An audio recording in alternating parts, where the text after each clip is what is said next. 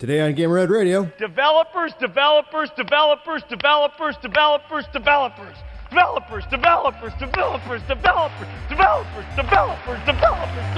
Gamer Red Radio starts now. Yes!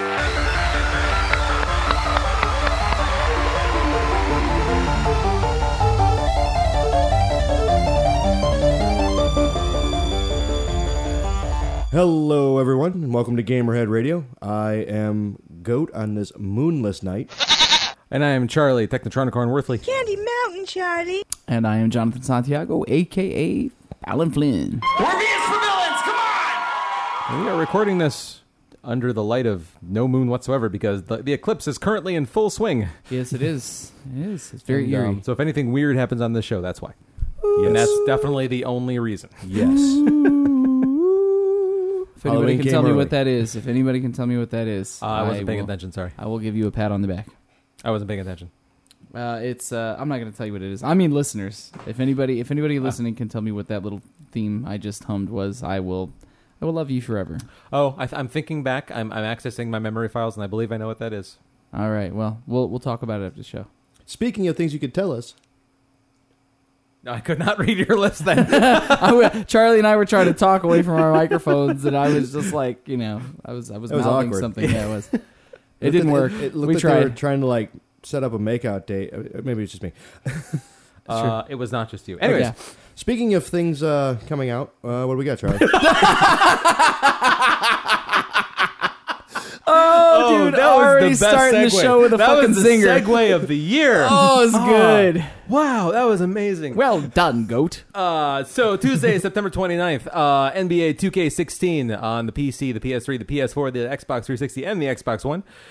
Complete with, from what I remember I was talking about previously, completely unrealistic models compared to their actual peoples. I believe that's the same game. If I'm not, that's okay. No, that is the same game. Yeah, that's Persona 4 Dancing All Night on the Vita. But why? Hey, yeah. NBA Live 16. Oh, so it's two NBA games here. So maybe it's I might have them confused. But regardless, NBA Live 16 is on the PC, the PS4, and the Xbox One. Might and Magic Heroes 7 Deluxe Edition on the PC. Samurai Warriors 4 2 on the PC and the PS4. Samurai Warriors 4-2. Yeah, it's like Final Fantasy X 2. Same idea. Never I'm a assuming. good idea. Japanese, they count weird. Tony Hawk's, I almost said Tony Stark's.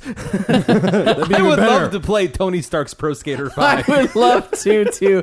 It's just him with the fucking repulsor rays coming out of his feet, just blowing everything to smithereens. Oh, God, make that game somebody. Tony Hawk's Pro Skater 5 on the PS4 and the Xbox One. Farming Simulator 16, thank God, is finally making its transition to the Vita. The Vita? It's out. I don't want to farm sim on my PC. Why the fuck would I want to do it on the Vita? But of course it would be on the Vita. Yeah, so, I mean, that game is out on, I think, everything else. Oh It's my huge. God.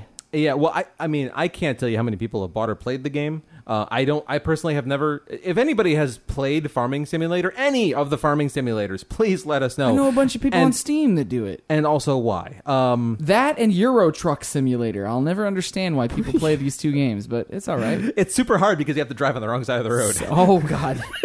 Something for everybody, I And guess. it's a lorry. Arcana Heart 3 Love Max on the PC. Also sounds like a dancing game. Might not be. Dungeon Defenders 2 on the PS4. Dynamite Fishing. That's not how you fish. World Speak for Games yourself. on the PS4. I always come home with fish. Pieces of fish. They're already cooked. Gem Legends on the Vita. Mega Man Legends on the Xbox. I'm sorry, on the PS1. PS1 Classic. So I guess on the PS4. Yeah, Sorry. it's a PSN, I think, in general. Yeah. Gotcha. Kotaku, you've confused me. Onigiri on the PS4. Prismatic Solid on the PS4. Thief Town on the PS4. And Toto Temple Deluxe on the PC and the PS4. On Wednesday, September 30th, Armacrog is making it over to the PC, and The Escapists, The Walking Dead, is hitting PC and Xbox One Digital. And on Friday, October 2nd, Laser Life, The Life of Lasers, the story of finally. John Smith the Laser Man. I've made all of that making last shit part up. up. I completely made it up. It's just called Laser Life. It's hitting the Xbox One. Finally, a laser sim that I've been waiting for. I can't tell if you're serious. Genuinely can't tell if you're serious. Neither can I. Okay, good. Concerning. All right, so we got some decent games coming out. I mean, nothing really wild and crazy. How Really? I got nothing on there I want to play. Absolutely nothing of anything I just read has any It's of my not always interest. about you. Farm Simulator, Charlie. On Vita, of course. I've already 100% of that game on the Xbox Yeah, One, because John. Charlie's going to rush out and buy a fucking Vita. Yes, for no, that game. No, I'm not. So, how was your week? Boys? Full of damn ponies. Full of damn ponies. Damn pony- When the is damn- your week not full of damn ponies? Recently, never. Hold ever, that ever. thought. Are the damn ponies like the damn Yankees? Is it like 3 super ponies in a rock band? Yes. I'm just gonna say yes because I don't get the Hmm. reference. So my week was good. For anybody who's familiar with the con that I mentioned that I'm vice chair for, Ponyville Cider Fest, Milwaukee, Wisconsin, November 20th through 22nd. Yay! Shameless plug. Yep, completely shameless, totally shameless. I have no shame. We recently announced that comic artist Jen Blake was joining us. I think I mentioned that before, but then super excited. We just announced yesterday, being Saturday, September 26th, after the new episode aired, that Tabitha St. Germain, the voice of Rarity, Princess Luna, Derpy, and literally 40 other ponies across the course of the series, is going to be joining us, and we are just ridiculously excited to be welcoming her and adding her to our already amazing roster of guests. So as part of her announcement, because I can't do anything the simple way, so I have a thing with Cider Fest, and well, just in general, really, I like to tease the releases of guests. Like I've seen it before, where some cons will just say like, "Hey, announcement," and people will be like, "Hey," but I like to lead up to it. I like to engage, the fans and the followers and everything. And so I've been, every time that we've had a guest, I've always like teased up to it. I mainly use the mascot accounts for that, Barley and Caramel. But this time around, I said, I want to, and Corey, my chair, he said, and I agreed that we should have like a good long tease up for this one, because we've actually been working on this for a while. And so the word came through that thumbs up, everything's good, she's definitely in. And so from Wednesday through Saturday, on Twitter and everything, I did teases, but I said, I want these hints to be pretty vague. I want people to be guessing. I want I don't want it to be super obvious.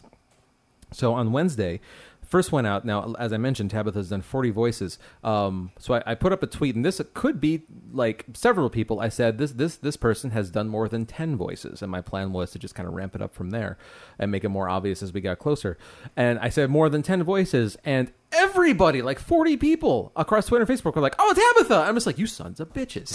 Like, You set yourself up for it, man. I mean, but it's like that could be many people. Like, I don't know. I mean, like, I don't understand why everybody Should was have just said more than immediately- 5. Well, Kept it yeah, vague. yeah, Kept it yeah. vague. You So should have said they did a pony's voice. well, yes, but that would be mean. So because people guessed who it was right away, I decided to be mean, and I then said, okay, we're switching gears on the tease campaign here, and every hint, there's going to be a single word wrong in the hint, wrong or inaccurate or just a lie. So one of the hints referred to her as a he. One of the hints said that she was from Australia, which she's not. She's from Canada, and so on and so forth. And still, most people could not get away from Tabitha, like apparently, which frustrated me to no end. But it was just a lot of fun, because by the time everything was done, because the fourth hint was he has like won many awards, and then the fifth hint was she has been making Australian cartoons for forever, and people are like, what is going on over there? Like I think some people still think that it was not intentional mistakes, that it was just like somebody being sloppy or whatever, like not like like Yeah, you got to throw them off the scent. yeah. But anyways, everything culminated in Saturday when we announced her, and pretty much all of our fans like lost their minds out of excitement, and it was a really good time.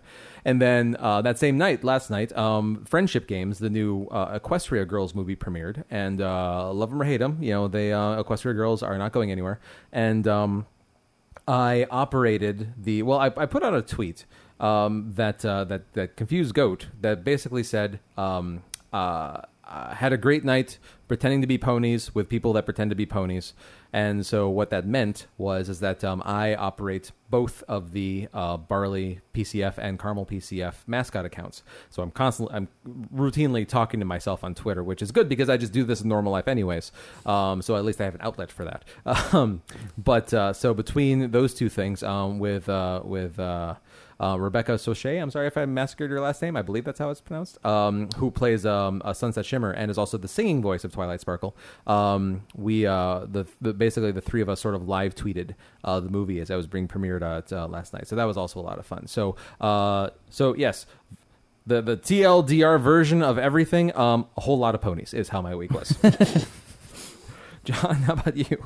I had an eventful week. I went and got married. You have trumped everything I just said. Yeah. Congratulations, sir. A round of applause in the studio. Thank you very much. Finally.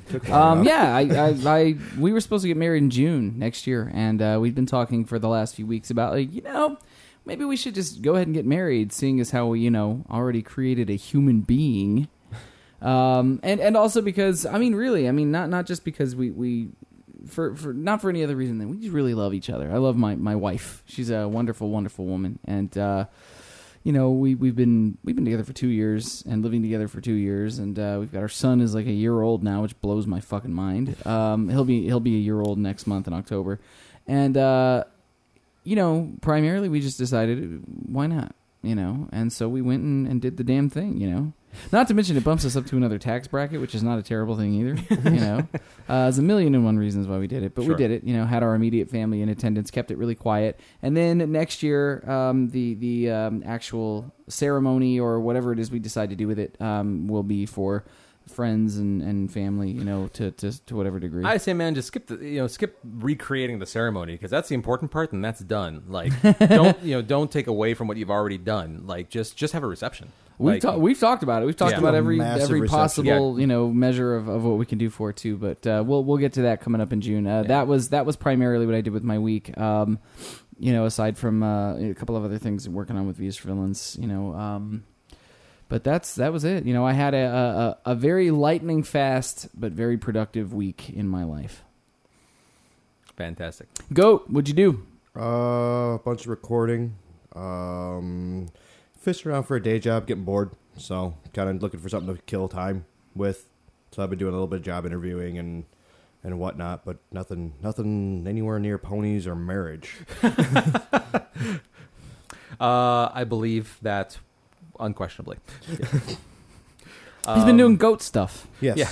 I saw that that it looks like you're doing vocal tracks. Yes. Awesome. Yes. And usually that's a sign that you're getting close to being done. Yes. Awesome.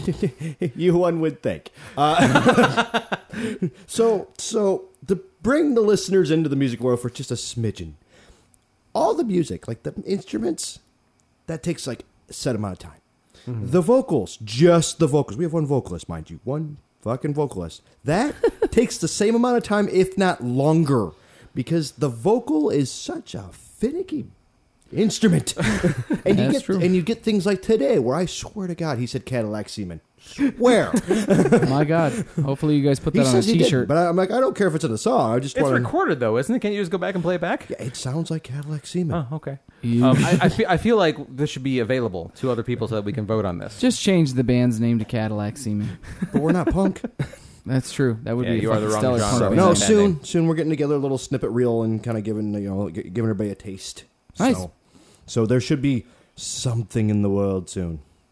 So between all of these things, what did you play this last week? 2 things. And 2 very different things. And it's such a strange world I live in.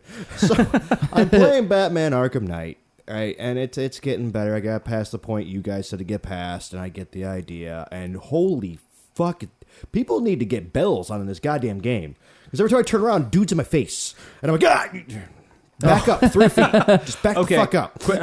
So it's been out for a while. So we're just going to throw up a quick spoiler warning. If you haven't played Arkham Knight and you plan to, and you don't want to be spoiled, skip ahead maybe like 5 minutes or so. So you're and you should have skipped by now if you're planning on it. So you're talking about the Joker constantly popping up in your face. Everybody.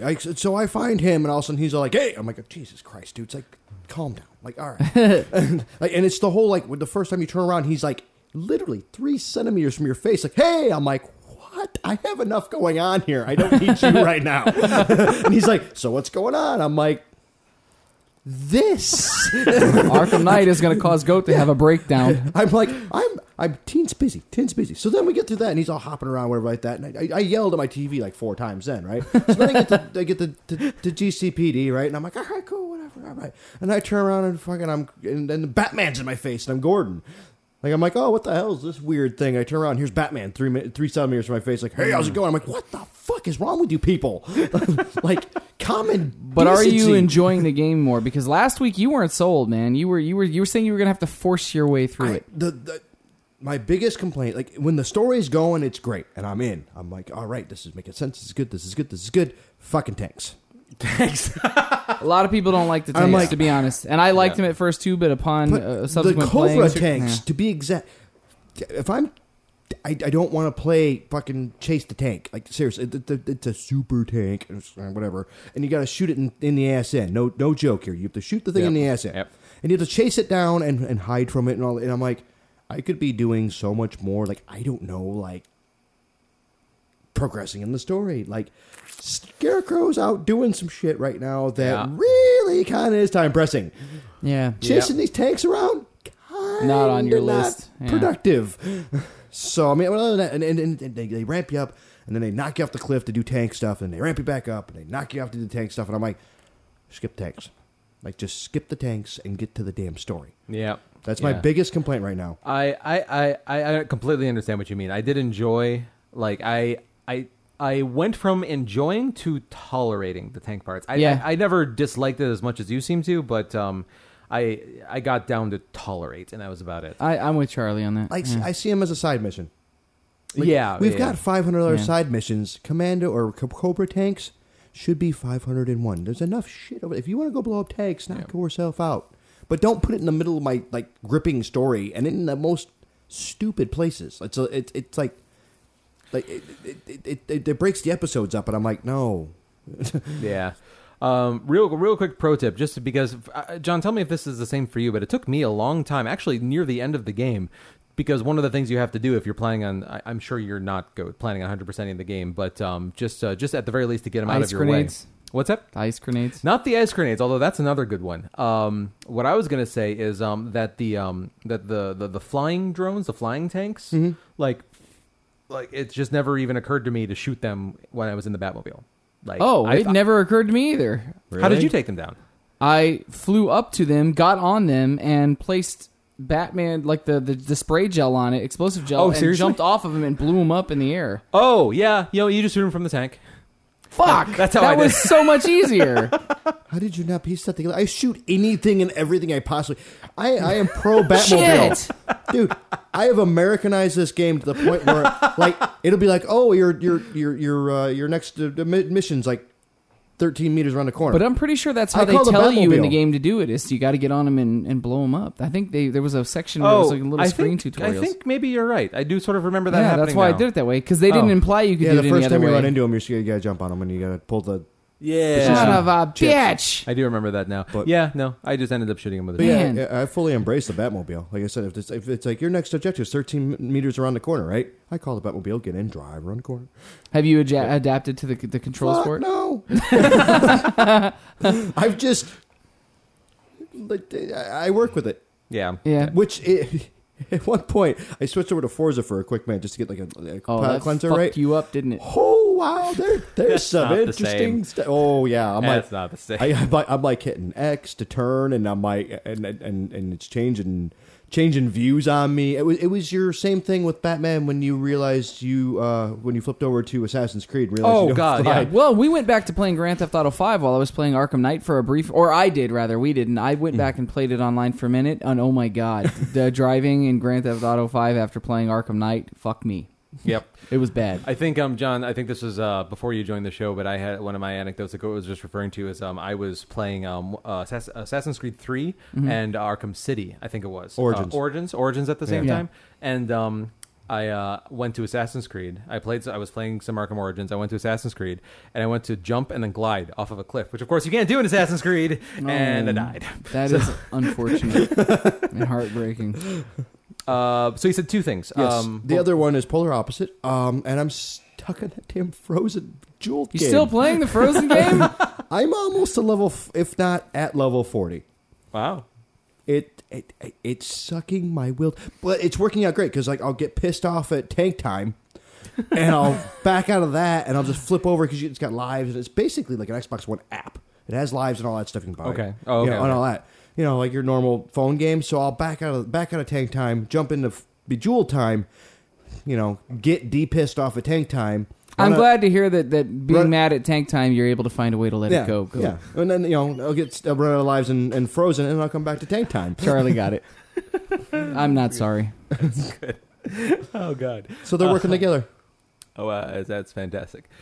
Charlie, what do you Well, I'm going to mention a game that we all sort of checked out today because that's pretty much the only game I have to talk about. So I'm going to go last. John, what did you play this last week? That's right. I got to play a few different things this week. Even in the midst of marriage, my beautiful wife was patient enough with me to allow me to squeeze in some game time. I played Amnesia: The Dark Descent, which is the studio that makes this game just had a game come out this last week called Soma that's getting great reviews, and everybody is saying is like shit your pants scary. Oh, I didn't realize it was the same people. Yeah, same developer. Did you shit your pants? Frictional Games. Well, Amnesia is a little bit of an older game, and I'm only about 45 minutes into it. I'm going to keep playing it because it is interesting. It seems to not rely on jump scares as much as it does creating a sense of discomfort, which I appreciate the thoughtfulness of. It's much harder to craft that kind of an environment, I think, than the jump scares. I played Counter-Strike Go. I just felt like playing Counter-Strike. I wanted to play first-person shooter, something that was quick, very non-committal. Also played a bunch of Titanfall every once in a while. I go back to that. I just wanted to play quick, fast first-person shooters. I get an itch for that every once in a while. It's like I refer to competitive like multiplayer first-person shooter games as just non-committal gaming. Like you can play it for 20 minutes, get a fix out of it, and then walk away from it. And I needed a bit of that. You see this the week. bump. Yeah. And then I started playing Metal Gear Solid Peace Walker. Oh, okay. On what platform? On the 360. Okay. I'm playing it on my 360. I have a digital copy of it. I've been playing. Because I want to play Metal Gear Solid 5, and I've got an advocate on two sides of the fence here with how I should approach Metal Gear Solid 5. Ryan On has all but completed Metal Gear Solid 5 and insists that I do not need to play Peace Walker, but he has not played it. He said I am perfectly able to follow everything, and I had no problems with it and got a tremendous amount of enjoyment out of it. And then I've got my brother on the other side who says, you don't have to play Portable Ops. You should play Portable Ops because it leads into Peace Walker. He said, but you don't need to play it in order to enjoy 5. But he strongly recommended to me that I play Peace Walker in order to enhance my enjoyment of Metal Gear Solid 5. So for those of you out there not sure whether or not you should play it, I guess you don't have to play it in order to get enjoyment out of it, but it may help you understand a few things a bit better from what my brother says. So I started playing it. I'm enjoying it. You can tell that it's a port of a PSP game, a really good port of a PSP game, a very ambitious PSP game. Original as well. I'm not talking PS Vita. I'm talking PSP. Right. Mm-hmm. And they upscaled it, and good frame rate. Everything plays well. I mean, it's got like animatic cutscenes. Okay. That surprised me because you can interact with them. There's some QuickTime event things that happen during cutscenes, which I did not expect.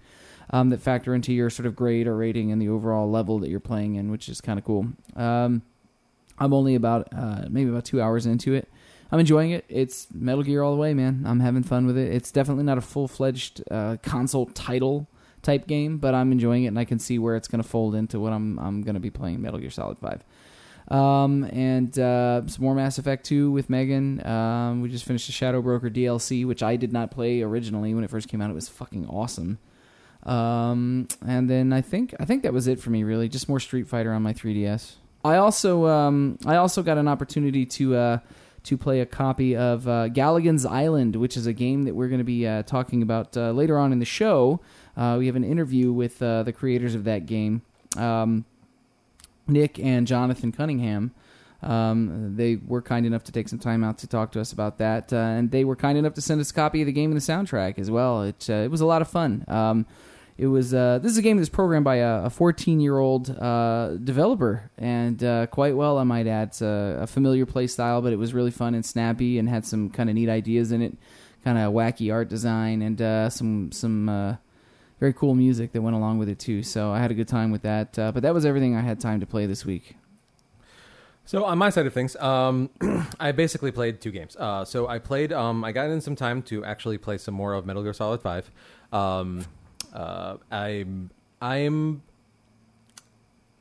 actually not as crazy about it as a lot of people seem to be. Mm-hmm. It's like I'm enjoying it. Like it's a lot of fun, but it's overwhelming how big this world is and how much there is to do, and just the sheer scope of it all. What Goat? You give me shit for that all the time. No. But this is so far and above. So I guess I understand where you're coming from a little bit, but this is so much farther and above any other game I've ever played before.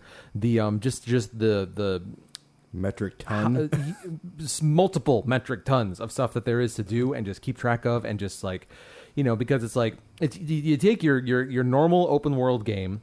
You add in like this weird episodic mission system, which is cool, but still kind of weird. I've seen the credits like 10 times now, and add in like resource management and development, like it's an XCOM game or something like that, and add in like just so much. I mean, my God. Can't say they don't give you your bang for your buck though. No, absolutely. I mean, like there's more to do in this game. Like, I mean, I've played this game, I don't know, I've maybe probably put like 10 to 12 hours in it total or something like that. I am 3% of the way through this game. My brother was sitting at 87% when I was watching him play it this past week, and he's got like 250 hours in Oh, my God. No. Yeah. And see, this is my problem. It's like, I'm concerned because I am concerned I'm going to have to walk away from this game at some point because I don't want to still be playing this game a year from now. Well, my understanding is a lot of it has to do with completing side content. And so the story portion of it does not take that extensive of a period of time to play through. Well, sure. But it's all the extra stuff. It's got that Witcher thing going on where like the game may be X amount of hours and it may take a long time to finish, but completing it is several hundreds of hours worth of play, I am one of the people that did not mind the long cutscenes from like the previous Metal Gear games. Yeah, I didn't either. I'm missing that a bit, like just the way that it's like broken up. It's just a weird format, disjointed maybe. Yeah, a little bit. That's a good word for it. But I mean, I'm enjoying it. I'm still in it. I need to figure it out a little bit more. I think I actually watched a video on IGN about like some tactics that like this is also one of those games where they don't tell you a lot. A lot of things you have to discover on your own or figure out or be told by somebody else. And so there's some tactics that there's an IGN. It's like the top 5 things that Metal Gear Solid 5 doesn't tell you that you need to know to do well in the game. And all 5 of those things is like, oh my God, yes. I had no idea. Yeah, no idea whatsoever. Do you find that your lack of enjoyment, why you're maybe not as enthusiastic about it as others, do you find that has to do with maybe not being as invested in the story because you're coming in at a point where there were things that came before it, or are you understanding the story a little bit better because last week you weren't so sure? I have no idea what's going on. I mean, yeah, so I haven't played Portable Ops or Peace Walker, and so I've played the rest of the core Metal Gear Solid games. I played 1, 2, 3, and 4. But I mean, really, that's it. Like I touched like VR missions and like a couple of the other like side games. Sure. Actually, come to think of it, I think I didn't even make it all the way through the end of 3. Like just for whatever reason, just that game came at a weird time. And that has a lot to do with what's going on, though. Which I've come to understand. And so between not getting the whole story of 3 and not playing Portable Ops and Peace Walker, I'm not surprised I have no idea what's Portable going on. Ops is not essential though, because I played Portable Ops and it's not that it's kind of a shell game. It's almost like a side game. It's weird. Yeah. But yeah. Anyway, so there's that. But then the other game that we all played. Yes, we did. Thank you for everybody that peeked in on our Periscope stream that we had going on at the time where we were putting the Portal together, which apparently we did at the wrong time. But whatever, it's still fun doing it. Is Lego Dimensions was released today. I picked up the core set on Xbox One and also the Portal 2 expansion level pack. So I brought it home, and Goat came over, and John showed up a little bit halfway through, and basically I think you can go back and you can find previous Periscope streams, correct, Goat? I think so. We'll look into that. Okay. At the very least, we'll try and make it available through some other means or whatever, because it was actually a really good time. We had a lot of fun doing it. Yeah, it was great. But so we assembled, because it's a Lego set, we assembled the main portal, which we found out later. Well, I'll get to that. So we assembled the main portal, and then unfortunately we had to then walk away from it because of the interview that John mentioned we had scheduled. But then after the interview, we came back to the game, and we actually played a little bit of the game. And this game is crazy. It's so captivating. Yeah, it's super engaging. Like, now I haven't played. Now go so. Okay, so there are some points in the game where you actually have to shift around where your figures are on the portal because there's multiple spots where they can be sitting. Has this been in like Skylanders, for example? No, that's an whole new thing. Okay, so very minor spoilers for like the first, like literally the first boss battle, which happens in like the first half hour of the game. The first boss battle that you have is you fight the Wicked Witch of the West. Yes, with Batman and Gandalf and Wildstyle. Yeah. Let that sink in. Yeah. This is So she casts a spell on some of your characters. So if you look at the portal, it's basically segmented into three sections. There's the main little section up on top where one little minifigure can sit, and then there's two sections at the bottom, each in an L shape that can each hold three figures. So there's three zones. As you're playing, the Wicked Witch casts a spell on one of the sides of the portal, and you have to physically, with your actual real-world hand, reach out and move your figures to the other side of the board to get them released so that they're no longer like frozen by the character. Just the interactivity and just the John, what is the word you used before? You use a word that's perfect that I'm struggling to find right now. It was it was engaging. It's so engaging. And how engaging and interactive the game was with the minifigures, the portal and everything. It's just so good. Well, then, and the interactivity doesn't stop there because you actually have to build in the middle of the game. Yeah, we found out. We came to a section was where like, hey, we had to open up the package that Charlie had to build the Batmobile. They prompt you as part of the story in the game. They have Wildstyle. You sit her in the center console because she's going to master build. Right. And her master building helps build the portal, and then you have to build the Batmobile because it got destroyed earlier on in the game. And you open up the package and pour the parts to your Batmobile out, and they have an in-game like instruction book for that where you thumb through it with the thumbsticks. And Charlie built it in about 5 minutes, the Batmobile, and then it drops into the fucking game because it's got the reader on the bottom of the Batmobile, and they were driving the Batmobile around like a little go-kart. It was so cool. Which, by the way, Gandalf driving the Batmobile, I mean... best. That was worth $100 right there. The best. And the thing with it is the game, we only played maybe, the first 30 minutes of it? Something like that. So fucking charming. Yes. It was so charming. Like, if you liked the Lego movie, more of that. Yes. It was that style of smart and they got most of the cast, the actual cast, to come back and do like this.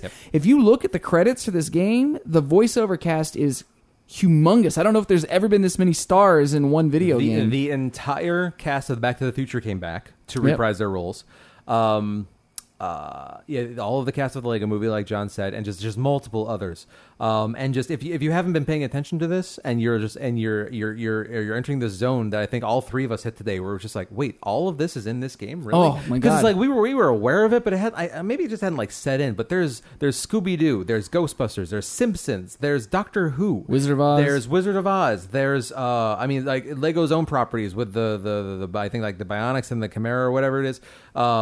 And it just goes on and on and on. I mean, just like the characters and the properties, and just like at some point you're going to be able to have like Homer Simpson on screen with Marty McFly and the Shell from Portal 2, and just driving around like the DeLorean from Back to the Future. Some of the It's biggest just, blows my mind. licensing crossover I think I've ever seen in any game. Middle Earth. In Middle Earth, yeah. Seriously. Yeah. The first 20 minutes of the game, you see so many things that break your brain on a geek level that it's actually kind of makes you giddy. Yeah, it's really, really good. And our sentiments are, from what we've seen, have been echoed by the reviews. Reviews have been very positive from what we've seen. I believe the game has around about an 85 average on Metacritic, which is pretty good. I'd like to say that Lego pulled an Apple here. They waited, watched everybody else do it. Oh, yeah. And just knocked out of the ballpark. Look, for anybody that didn't hear last week's episode of the show, go back and listen to it. We talked about this being released as part of new releases last week, and I wasn't terribly sold on this. I've never been a big fan of buying all the little collectible toy and like chip reader games and stuff. Even though I think they're really neat, they're just a crazy investment. And we played it, and now I fucking want it, and it's unfortunate for me. Because tell them how much it costs, Charlie. Yeah, so speaking of investments, so I believe Kotaku did the breakdown, and I believe that they said that to buy every single LEGO Dimensions product that came out today, today being Sunday, September 27th, that it costs in the ballpark of, I believe they said $485. That's, to be clear, that's not the core set, though. No, that's every single LEGO Dimensions everything. branded product. So the core set is $99.99, $100. And then there are level kits, which I believe are $30. There are, and then there's like we talked about this I think previously. That there are 3 or 4 different kinds of expansion packs. Some of them are level kits that have like whole like levels. Some of them are just like like a 1 or 2 just minifig characters that I think are like $10 or $15. They're like adventure kits that are like 3 or 4 characters together, which with some kind of additional content for like $25. So that there's a whole bunch of different ways that you can spend money on this game, and to buy all of it, like I say, just shy of $500. $100 of that is just the core game. Now, Best Buy should be sending us a check pretty soon here because we keep on talking about their Players Club Unlocked program, but I can't help it because It's so good. It's you get 20% off of new releases. So this $100 game only cost me $80, and it also counts for the like the game accessory content. So the $30 Portal 2 level pack that I bought only cost me $24.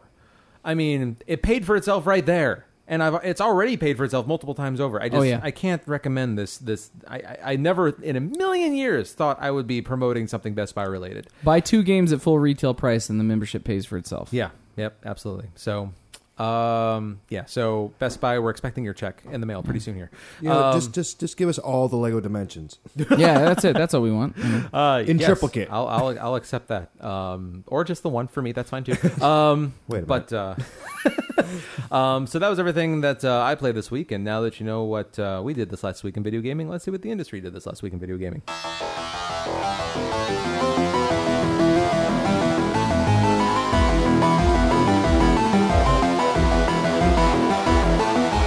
All right, let's kick this week's news roundup off at number 5. An update for Windows is rendering many older game disks unusable. So Microsoft has released a security update for Microsoft Vista. 7. I'm already laughing. I know. For Vista 7 and 8 that will stop game disks that use Safe Disk DRM from working. This is already the case for Windows 10, which also doesn't support disks running Securom, but these games were previously still usable on systems running older versions of Windows. Though it has been a while since games have used this form of DRM, but still could present a problem for anyone with a large collection of PC games, like myself, PC game disks that they'd like to keep using. There is a way around this, though. If you want to run a game that isn't working, the method is outlined in Microsoft's support page for the update, but a lot of people out there still have big PC game collections. I have a huge on-disc PC game collection, and I find that every year that goes by, there's a certain percentage of my gaming library that is rendered unusable as time passes. It's very frustrating because I know that the inevitable follow-up to that is we'll make it available digitally, and you can just buy it again. Yeah, this doesn't surprise me too much. Securom was crap. Yeah. It was really, really, really bad DRM, and so I'm not. When pretty much everybody agreed to stop using it, this was sort of coming. I'm not really surprised. It sucks, and I'm glad that they have a workaround so that that there's a way that people will still be able to enjoy their games that they paid good money for. But yeah. Unfortunate, but more than anything, a warning to those of you out there that may have a lot of on-disc stuff. Either keep a rig lying around that has a version of Windows that you're not going to update to this version, or prepare to lose your games, man. I don't know what to tell you. Or you can do the workaround, right? Yeah, it's a pain in the ass, but there is a workaround. Yeah. I looked into it, and it requires a little bit of your time. It's not a massive problem, but it is going to take a little bit of time for you to get in there and do it. You could also probably, if you haven't gotten this update yet, let me be clear. You should, if you're a Windows user, you should have automatic updates turned on because many reasons. But you could try and find out what the knowledge base number is for this particular update and decline it before it's been installed, and then that way maybe you might be able to save yourself a little bit of a headache. See, you know what? One of the best parts about this show is not only is the podcast itself free, but you get free IT information from Charlie. It's not free recommendations. Hang on, it's not free. Every single person that heard that is getting a bill. Surprise! You didn't know what you were signing up for when you downloaded this week's episode. I kid. Surprise, motherfucker. All right, scooting on to number 4 this week. Bungie says it knew Destiny's leveling system was flawed from the onset. Yes. Oh, God. In a new interview this week, Destiny the Taken King creative director Luke Smith talked about some of the challenges that the shooter faced in its first year. Specifically, he acknowledged that Destiny's original leveling system was flawed right from the day the game launched in September 2014. Smith originally told Kotaku as part of a wide-ranging interview that Bungie started working on the new leveling system that would be introduced in The Taken King, which just came out this past week, as early as September or October of 2014. They started working on the new leveling system when the fucking game launched. He was quoted as saying, "The original light system, when that went out the door, we were not thrilled with it." Smith said, "We knew that when it went out the door that we were going to need to revise it. So that work basically began in earnest, probably September or October of 2014. We'd already started to work on a new proposal, the proposal that would become Light 2.0. That's in the game now. We were working on that as early as last fall." So let me get this straight. You shipped the game knowing that the fucking leveling system was trash just so you could turn it around and put it into a DLC pack a year later? Come on, Business, man. John. Business. Business, my flaming asshole. That's ridiculous. Smith and his dev team devised the new leveling proposal that would eventually be delivered in this month's Taken King expansion, but it couldn't be implemented in the game until now due to some compatibility issues with previous expansions, The Dark Below and House of Wolves. I don't believe that. Yeah, what does that even mean? Well, he kind of tries to break it down a little bit here by saying we had to look at the DLC and DLC 1 and DLC 2 packs and say, okay, well, how can those two DLCs up to allowing for this leveling pivot if they were to change it? So in DLC 2, that's why you see the introduction of the etheric light mechanic, because we were trying to get players to converge quickly at a single common level because we knew where we were going to take them next. Why don't you guys just say what you don't want to say, which is we charged you for on-disc content as full-price DLC packs, which is why we couldn't fucking change it until we created content that wasn't actually on the disc. Just say that. Don't be condescending. Just say it. So I'm gonna play devil's advocate for a as second you are here. wont to do. Yeah, I am actually one of the people that doesn't have a problem with.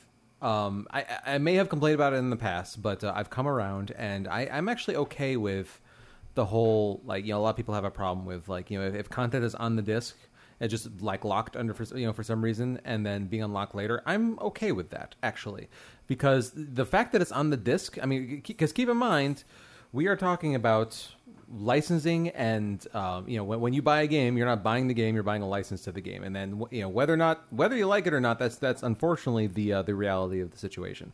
And so if the fact is you're not being lied to, you're being told, here's the game, here's what you're getting, and here's how much you're paying for it. And when you go into the store and you buy that, you have gotten exactly what you were told you were going to be getting. The fact that there was more stuff on that disc than they told you was on the disc does not change that formula for me. It just seems dishonest to me. It seems like they're charging you for something. They're parting out a game that they could have made a full-fledged, full-featured thing and charging, but it's the price that bothers me. If these were $5 or $6 or $8 expansions, that's a different $20 expansions. Sure. Yeah, the Destiny expansions grossly are overpriced. way overpriced. I completely agree with that. That's what bothers me. I'm just referring to the concept of on-disc DLC, sure, so to speak. It's when you buy a game that has locked disc content, you still have gotten what you agreed to pay for. Yeah. That it's the fact that it's on the disc as opposed to being downloaded from a server, and you're going to pay more for it. I mean, that's a choice that you can make, and you can make it or not. That's just my viewpoint on the matter. Thoughts, Goat? I'm okay with it. Like, I'm surprised John's all up in arms about it, because at the end of the day, when you buy the DLC, you have the disc version physically in your hands. Yeah. You'll never lose that. That's a good thing. You will never lose that content. It is physically locked onto your disc. Yeah, I don't know, man. I really want to get into it and play the next version of it because everybody says it's great, but the big argument everybody has with Taken King is it's essentially the game that should have... It is finally the finished version of the game that should have launched when the game came out a year ago, that everyone's saying you had to wait for and pay extra for. That's a $40 expansion, and the $40 expansion that does not produce a tremendous amount of content outside of the story mode, which is only about 4 hours long.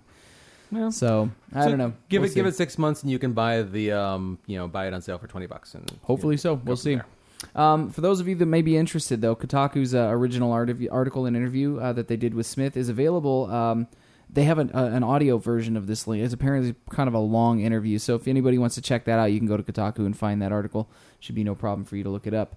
Going on to number 3 this week, Sony says that the climate is not healthy for PlayStation Vita's successor. Go ahead, laugh. No. Oh, please, John, continue with the story. Why, you ask? Why, John? No one asked Because that. of, quote, huge dominance of mobile gaming. Yes, that's the reason. Clearly must be the reason. You know, No. I'm sure that Nintendo is taking the same approach with the massively successful 3DS. New 3DS. That's right, new Yeah. 3DS. Don't hold your breath for a PlayStation Vita successor, so says Shuei Yoshida, president of Sony Computer Entertainment Worldwide Studios. Yoshida was quizzed on Sony's plans for a gaming handheld during a Q&A portion of his just finished EGX 2015 developer session. The affable exec replied that he and the rest of his team had enjoyed working on Vita, but that the rise of smartphone gaming had created an unhealthy climate in which to launch a successor. He was quoted as saying, "That's a tough question," he replied. When asked about PlayStation Vita 2, people have mobile phones. It's so easy to play games on smartphones, Yoshida said, and many games on smartphones are free or free to start. I myself am a huge fan of the PlayStation Vita, and we worked really hard on designing every aspect. Touch-based games are fun. There are many games with really good design, but having sticks and buttons makes things totally different. So I hope, like many of you, that this culture... I think he's vamping, man. So I hope, like many of you, this culture of playing portable games continues, but the climate is not healthy for now because of the huge dominance of mobile gaming. PlayStation Vita originally launched in Japan back in December 2011, and then in Europe during February of 2012. The handheld continues to sell fairly well in Japan, although sales pretty much everywhere else in the world have slowed to a trickle. Both Sony's Vita and Nintendo's 3DS have sold less than the handheld machines that preceded them. Or develop some actual games for the system. People will buy a system with good apps on it, man. Good games.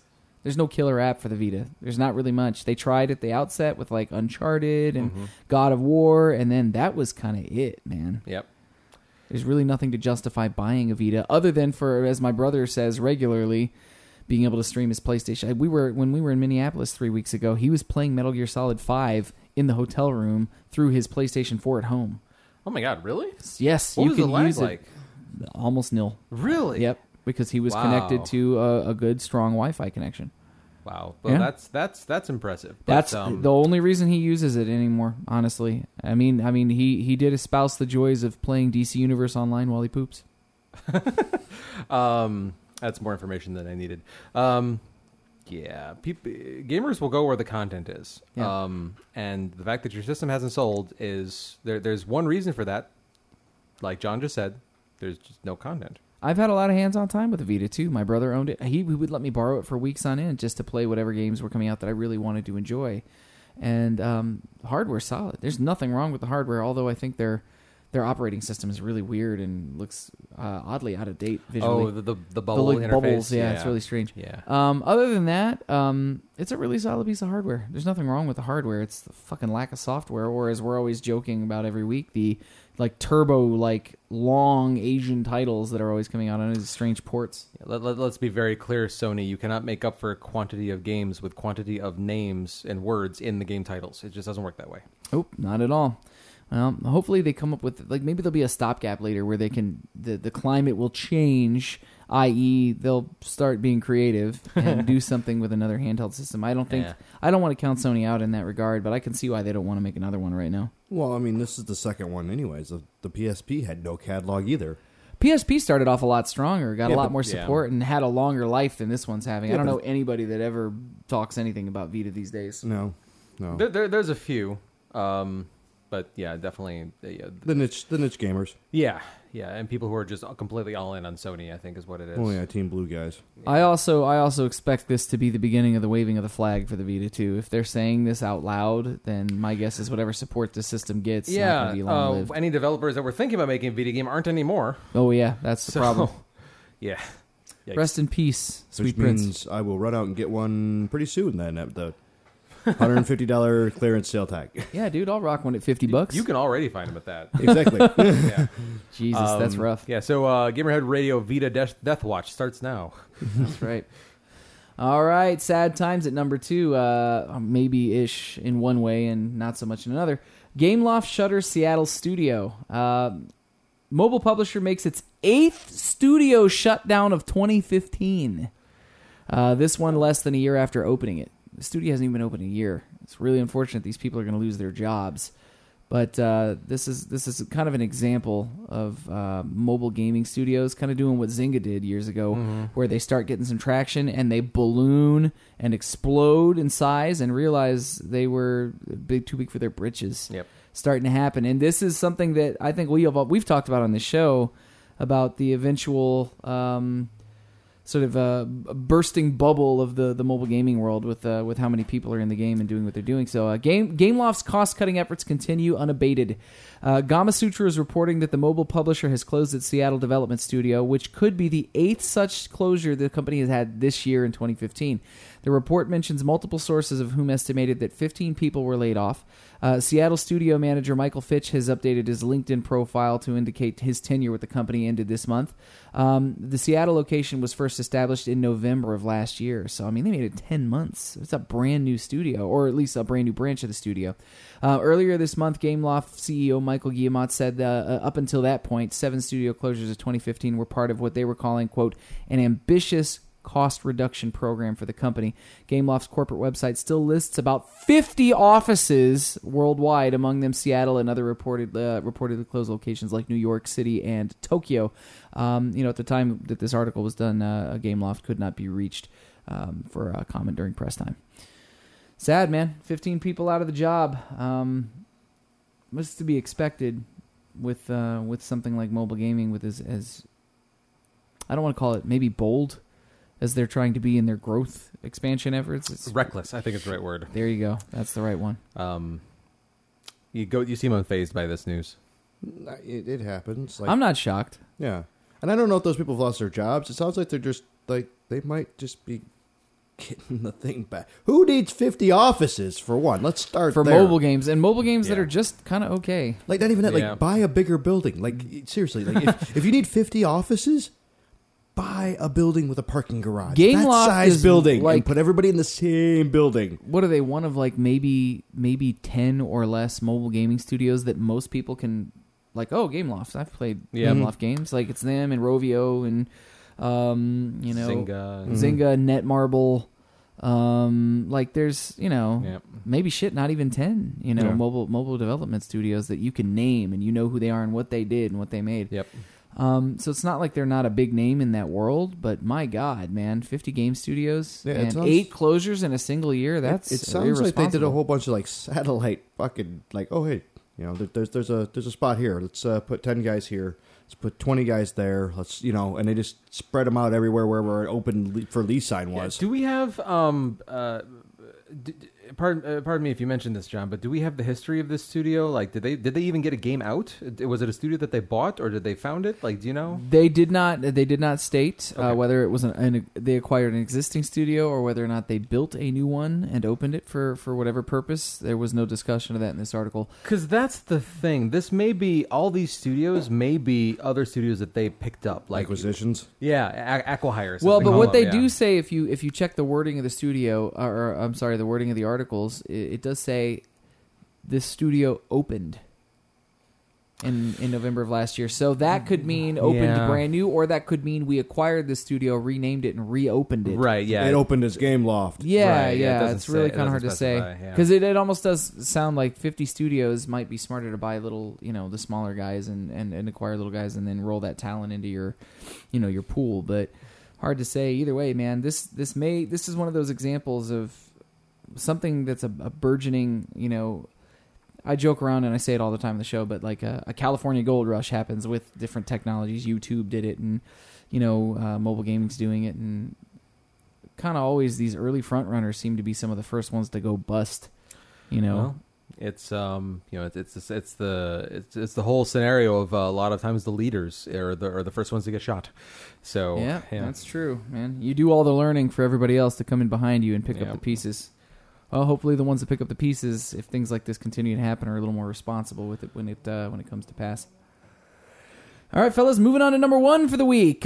Respected game analyst Michael Pachter says this is the last real console cycle. So, Wedbush Securities analyst Michael Pachter has signaled the end of the console era as we know it, reasoning that the console installed base is as big as it's ever going to get. For those of you who don't know who Michael Pachter is, he's been making predictions, fairly accurate, or at least more accurate game predictions for the gaming industry for, I'd say, about the better part of the last 10 years now. 2005, 2006 is when I think I remember first seeing his name pop up regularly.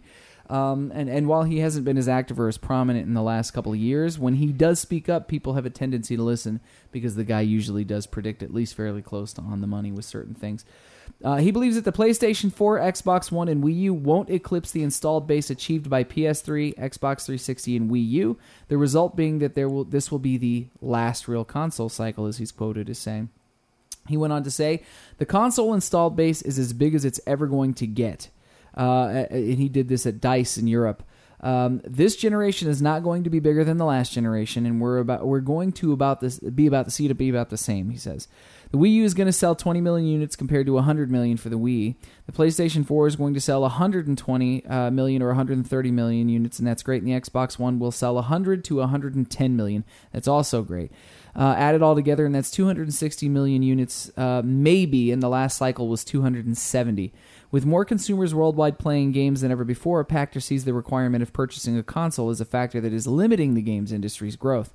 This is the last real console cycle, and I don't mean that Microsoft, Sony, and Nintendo will go bankrupt and shut down. They won't. Each of them will make another console. Some people will buy them, and the next console cycle will be to do this console cycle with the 3DS as the DS. 3DS is selling about 15 million units a year. The DS has had 5 consecutive years where it's sold more than 26 million, so about half as big. So when I say that this console cycle is the last console cycle, the reason is that console games shouldn't require a console, and I'm not talking about the cloud. In their place, Pachter believes that it will become standard that consumers own a device complete with CPU, GPU, storage, controller, and display that connects with their television. With hardware now sophisticated enough, more affordable devices such as Apple TV or Fire will become the norm in living rooms, removing the requirement and larger costs associated with purchasing a console. And he says, what happens when you lower the entry so nobody else has to buy a console? Pachter asked. If Activision sells 20 million copies of Call of Duty to people with a console, how many people would buy it who don't have a console? I'm guessing 20 million more. To make it easier for the Europeans in the room, how many more people would play FIFA if a console wasn't required? Another 20 million. How about how many people would play Grand Theft Auto if you didn't need a console? 100 million. It's crazy numbers. This just makes so much sense. It is going to happen. There's a market of probably several million people who would never buy a console to play a game, but would absolutely buy the game if they didn't need the console. This would see consumers required to subscribe to services such as EA Access, allowing to transition their spending habits into models similar to streaming services such as Netflix. There's plenty of 30 or 40-somethings who would like to play FIFA or Call of Duty, but they can't, he continued. They're not going to buy a console for one game. And I'd say it's true of every single console game made. There's a market of probably several million people who would never buy a console to play the game, but would absolutely buy the game again without the console. He closed in saying, I think the traditional gamer market, which has high standards, does broaden. But the only way you actually see a step function change in that is to pull the console out of the equation and make it open to people who can't afford or won't buy the console. I think the shift to full game digital downloads, where everybody has the opportunity to play a game without having to invest $300 or $400, is a huge opportunity. It's an opportunity for everyone in the value chain except the retailer and maybe the console manufacturer. What do you guys think? Does what he's saying make sense to you in the current climate, or is he shooting left of the mark? Yeah, it makes complete sense because look at how many people play. Look at Angry Birds is a great example. Mm-hmm. Because people all have a phone in their hand, they have access to Angry Birds. It became massive because you already have the console in quotes. Like if they would put Grand Theft Auto on like an open service like that, it would sell ridiculous numbers again even after it's already sold ridiculous numbers. Charlie, what do you think? I'm in agreement. I think it makes perfect sense. It's when I read the headline, I was like, I took it a different way than he meant, and I thought he was saying that like, that like the PS4 and the Xbox One will be like the last consoles, and like they're powerful enough to do it when we don't need to come out with new ones, which clearly is not what he was saying. So now that you've described it, it makes perfect sense. I mean, like, the set-top boxes. I mean, we were talking about the Apple TV a couple episodes ago, and just with its capabilities and its horsepower, I mean, like, it's no PS4 or Xbox One, but I mean, it's probably pretty close to the original hardware of the 360. I mean, like, it's probably kind of sort of near that. I mean, like, and I mean, we almost have already seen the end, I think, of dedicated game consoles, because every game console is also a set-top box in terms of like, having Plex and Netflix and YouTube and the internet browser and just whatever. Everybody's in the race to unify. Yeah, absolutely. Yeah. Everybody wants to be the one box that does everything, which in some equations doesn't make sense, but in this particular equation, when it's the box that's sitting on top of your TV, it makes all the sense in the world. I mean, I would love to have a box that does both AirPlay and Chromecast, which does not exist to my knowledge. Yeah. And that particular combination may never happen. That's not the point. What? I'd love to have a box that I can get my PS4 exclusives and my Xbox games on, like just a game, like. Yeah, well, I mean, I think there's still always going to be competition between companies and studios like that. I mean, like pretty much like he said, like Microsoft and Sony will probably come out with some additional box, and hopefully Nintendo as well. It's. But I what he's saying about the console base not growing anymore, I guess I can see that to a point. I mean, like I have a little bit of a hard time getting on board with that particular statistic, because I mean, like the population's growing, there's more people. Well, and also the one thing, I think he's right about almost all of that stuff as well. But there are two things that I don't think he's factoring into. He's factoring into this. Okay. Console gamers, as opposed to PC gamers, who essentially kind of do what he's talking about right now, where it's all in one place on Steam and it's available, and sure. you just got it. It's just there, kind of on demand. It's massive install base for PC gamers, but that community just kind of picks and chooses what it wants, and then that's that, and that works out fine, and everybody wins, everybody's happy. But what I don't think he's factoring in is that console gamers have the option to play on the PC primarily, or whatever other means they choose, but console gamers choose to play on consoles because they love the culture and history of console gaming. Do you think that there may be that sort of section of the market that will try and fight to keep that alive? Maybe a small one, but I mean, anybody who has that ingrained, like anybody who has that legacy, and just that heritage, like built into like what their idea of gaming is, I think is being phased out as we speak. Sure. A lot of those people are growing out of it, frankly, and which is disappointing to say. I'm happy to say that the three of us are not amongst them. Yeah, sure.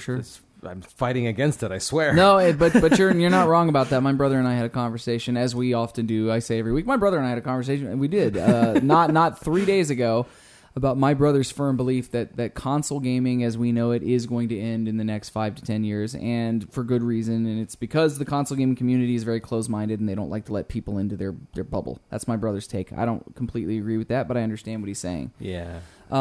What I do think, though, is that I think that console gaming could and probably should still exist the way that we've known it, but the difference between, let's say, right now, I like to think that the era we're living in is the sort of Super Nintendo, Sega Genesis era, where like these are our dominant superpowers in the gaming world, the console gaming world. Everybody fucking knows who they are. This is what they do, and then out of nowhere comes the Sony PlayStation and completely fucking changes the game entirely. Or the Nintendo 64, like right into that era, right as the PlayStation became a thing. I remember everybody kind of made fun of the PlayStation when it was launched, and we're like, yeah, but fucking Nintendo and Sega though. And then it just pulled the rug out from under everybody's feet. The thing is we haven't had that in a long time. Yeah, that's true. Microsoft and Sony. Do you think we still can? Yeah, I think if somebody makes a good enough technology, a different enough technology, defines it, redefines it, takes something that exists and blows the lid off of it, fuck yeah, man. I think people are waiting. I think gamers, people who love games, We're all waiting for that. I think everybody's sufficiently pleased with the way things are going in the current console cycle, but you have to be able to admit that at the time that the Xbox One and the PlayStation 4 were announced, their hardware specs were shown off and their graphical capabilities were shown off. Immediately, most people's reactions were, this is barely a fucking leap forward from what we're used to, because you're used to such an exponential leap in graphics and presentation, and it was always next level shit. And this was like halfway to the next level shit. And now we're starting to see a little more horsepower pulled out of them, but we're not getting the same leaps in terms of technology that we usually get between consoles. And I think if somebody made something that just blew the hair off everyone's heads, it would completely revitalize console sales. You make something that nobody else has that really is pushing the envelope, that's the problem. No one's pushing the envelope anymore. Well, yeah, and to add to John, there was at one point where this little weird Xbox came out, and everybody's like, why is Microsoft making a console? And now they're like kingpin. Microsoft and Sony were the underdogs at a point, you know, We need a new in the underdog. gaming world anyways, you know. And I mean, but that leads back into my question, though, is because, you know, Sony and Microsoft at the time when the original PlayStation, the original Xbox came out, they were, you know, still are, but you know, they were huge electronic superpowers. Like they had sort of the the brand recognition and the resources and the connections and just everything that you need to make something like that happen. Who is left to do that? I mean, like, it's go. Do you have an idea? Yeah, the only person who could possibly do it. Which would be Google. Google tried with the Android TV. Didn't really work out for them. Yep. Yeah. But in the way in the gaming though, you know. So, yeah, well, I mean, Google tried to do what the Apple TV is now doing. Yeah. And so, you know, Google may make a third attempt, because first attempt was Google TV, failed. Second attempt was Android TV. It's hanging in there, but it's not. I would not call it as a success as much as I would like to. I mean, I'm still rocking 2 Google TV boxes. I mean, Sure. I love Google TV. I'm like one of 3, but The other 2 guys work for the company. yeah, probably. But so I think, you know, if I think Apple is one of the big companies that's left that has a shot of doing this, and so it's possible that the Apple TV, it's not going to be pushing the envelope like from a technology and hardware. But that's standpoint. what I'm talking about, though. Is you're talking about primarily television first streaming devices that feature gaming components. I'm talking about somebody coming out of left field with a gaming machine that does all the other stuff, blows the fucking. That's the point. Is who could? I mean, there are a bunch of companies that have the capital to do it, whether or not they ever fucking would or will. I mean, that's why I find Steam machines so disappointing. Look at like Valve had the money. Valve has the money to do it. Something's not organized over there, and they're not going to do it. It's not a matter of it not being organized. You know? It's a matter of them refusing to do Windows. That's what it's all about. You know? Like it's Gabe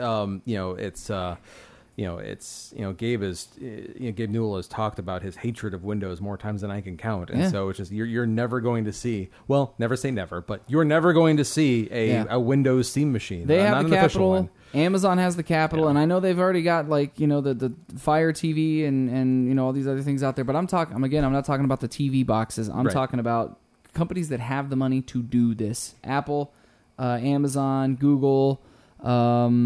Yep. Amazon might be a forerunner, though, because we keep forgetting they have Double Helix in their back pocket. Well, they've got a whole gaming division, but I think their browbeating employment problems may be an issue there. Well, there's that, and then there's the fact. I mean, like we talked about the new Amazon Fire TV. That's the gaming centric package that they're coming out with that has a controller in the box and everything. It's a $149 set top box that can play Android games. I mean, it's not. But it's Android not, games. Yeah, well, I mean, the Android, Android and iOS both have decent content on their platform, Sure. so I don't think that that's a negative. But it's like you said, John. It's not what you're talking about. It's not the revolutionary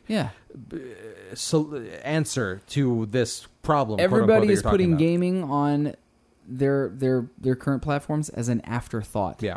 And they're I'll agree with focusing that. on mobile gaming. Yep. I'm talking about something for gamers that is going to blow the doors off of it in such a way that everybody's going to want to buy one. The way that the PlayStation did. And, all the way up to, and currently now the PlayStation 4, even though the numbers aren't what they used to be. I just want that. I would love to have that again. I don't know if it'll ever happen. Maybe he's right and it's just going to go away. But, I'm telling you, if somebody scraped their resources together and did that, though, if you build it, they will come. Well, but so then there's the other component that we haven't talked about in this conversation is then this company would also have the frankly the raw willpower to convince developers to get on board too. Developers are already having a hard time cross-platting their game between all the current options. Adding another one into the mix, I think is I don't know, man. I don't know. Fair enough. I can cross my fingers and hope, but that's maybe just about it. Having said that, let's go ahead and move on to our feature for the week. Speaking of developers making games. Mm-hmm.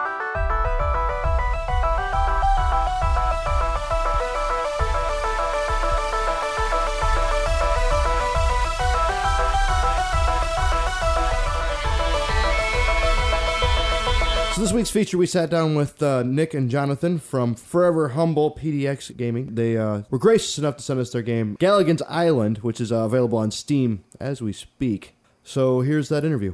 So we have Nick and Jonathan, whichever you prefer, from Forever Humble PDX and the creator of Galligan's Island with us today. How you fellas doing? Good. How are you? We're doing all right, thanks. So we played your game and all that stuff. What'd you think of the game? Oh, we had a really good time. This is John from Gamerhead Radio, and I actually spent quite a bit of time with it this morning. Had a great time with it, guys. Did you play on a keyboard or with a controller? I played it with a keyboard. I typically and usually do play with a controller, but I didn't have time to set all that up this morning. So I played with a keyboard, and I found the entire experience to be absolutely fantastic. Everything worked like it should. Everything played like it should, and I had a good time with it. Nice. So guys, if you could tell us a little bit about how the game got how the game got started and where it came from, and just kind of where the origination of the game was on your end. I like my son to try to get better at doing public speaking, so I'm going to let him take a first shot at this. Perfect. Wow. Okay. So I've been programming for a while, and me and my dad had tried to make a game for a short time. There was an app, but we didn't really continue it on. And then a little bit later, he had told me that he found this game jam. If you guys don't know what that is, it's where you have a short time, maybe 48 hours to go and make a game. Yeah. And we went to that, and it was a simple thing, but use the Intel RealSense, which is the camera, and you use your hand to move stuff around. So we wanted a simple idea to make it. We were thinking a retro idea. So we went to try to go make a kind of Galaga clone. So we started off like that. By the time the game was finished, we waited a little bit to continue on the game, and then just started evolving it from there. So, Dad, do you have anything to add on to that? No, I mean, you kind of hit it. It was, the kid's been programming for a while now. He started when he was about 9, and maybe 10 months ago, almost 10 months ago, he told me he wanted people to start seeing what he could do. And he came over, I have him on the weekends, and he came over for a weekend, and he had his little briefcase with him, his little case for his computer, and he was all in a hurry. And I was like, "What do you got going on?" And he's like, "Oh, I got plans." And I'm like, "What do you mean you got plans? Not on my weekend." And he said, "Oh, I'm doing this Ludum Dare game jam." So I'm like, "Well, what the hell is a Ludum Dare? What the hell is a game jam?" I had no clue. So he explains it to me, and he shows me the way it works, and it's like they let you know right at the second that the timer starts what your theme is. And so I asked him if I could help him out. And I pitched him a little idea when they gave us the theme and watched him go to town. And that whole weekend he knocked out this little game. And it was ugly because neither one of us are artists, but it played, and it played well. So I then was like, okay, this kid, he always gets my support no matter what he does because he works really hard on the things that he does. So I saw an opportunity. I'm like, ooh, let's make a fucking video game. So I saw a game jam that they were having at the Science Center down in Orlando, Florida, and it was for adults only. But I reached out and I said, listen, I got this 13-year-old kid. He's a programming prodigy, and I'd like to bring him into this thing. And at first they were very reluctant. It was a teacher from the college, and at first they were like, well, it's not really a kid's environment, and we don't know if a kid could do it kind of thing. And, so we let them know what his grades were, that his mother's a teacher, and that she backed it up. So they said, okay, come on in. And the theme for it was, like he said, we had to make it a game using Intel RealSense, and it's the cameras that follow your face tracking and hand tracking and stuff. And we had never seen that stuff before. Nobody had at the Game Jam. So I told Jonathan, if we're going to do this and you're going to mess with all this new hardware, why don't we try a game concept that isn't, over the top new? Let's do a space shooter. So I don't want to say Galaga clone, but, we kind of went with that idea. Like, let's make some formations, let's have a ship shooting some shit, and see how it works out. The game wasn't really, suited to call it Galaga clone. Yeah, I named it that way just because I am a little market savvy. I've been in the music business for a few years, and I saw an opportunity by using satire and calling it Galagan's Island, mixing Galaga with Gilligan's Island, that I was able to get away with putting Galaga in the title. Sure. So, Nice. You know what? One of the things that was smart, and I don't know whether or not this was intentional. I'm sure when you guys were designing it, given how little time you had to do it, what separates it from something like Galaga and makes it flexible in a way that game is not is, giving the option to have the hover that you can do where you can pull yourself away from the bottom of the screen and sort of move around, gives it a dimension that a game like Galaga on its own didn't have when it came out. So, I mean, it's funny, that's been like hit and miss with some people. Some people really like it. Some people really hate it. Some people start to hate it and then they grow to like it. And they're like, oh, why do you make the ship fall to the bottom of the screen? And some people are like, just because you're an indie game, you don't have to try new things, blah, blah, blah. I said it had nothing to do with trying new shit. My point was this simple. I don't like lazy fucking players. So if you're not flying the ship, it drops to the bottom of the screen. And even if you use the hover button, it makes your ship fly slower. So if you try to hold it, you're going to end up screwing yourself. Well, I'm about to falling out with Josh dead. Oh, yeah. Oh, God. So we had... we've had 3 artists now on the project. I told you, neither one of us are, I'm in this industry now, balls deep. I love it. But, I would never been in gaming at all. So neither one of us were artists, and we had to find an artist, and we're now on our 3rd artist, but he's been with us for a while now.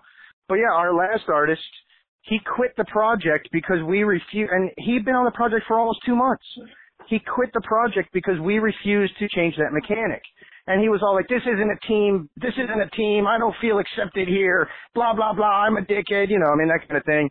And he quit on us with 2 months in, and I was like, what a douchebag. It totally reminded me, like, if you were to go get a job at Red Lobster, work there for 2 months, and then tell your bosses they better change the menu or you're going to quit. They're going to laugh, get the fuck out of here. Oh, that's fantastic. Well, I got a question for you. Who did the score for the game, the soundtrack? Because I did notice that the music stands out and sort of seems to change with each wave that comes through before you get to, the first boss toward the end of the first section of the game. So who did the music for the game? I'm responsible for the music. I ran a small record label for a few years, so I have a few artists that work for me. I put it together. I produced some of the tracks. I'm the one who pieced it all together, put it in. I remember our other partner, when I gave him the soundtrack to start sliding it in, he was like, did you give me a slow jazz album on purpose? And I'm like, shut up and put it in. It's going to work. But, smooth jazz. Yeah, smooth jazz. One of the artists, though, on there is actually Kurt Victor Bryant, the heavy metal legend from the band Celtic Frost.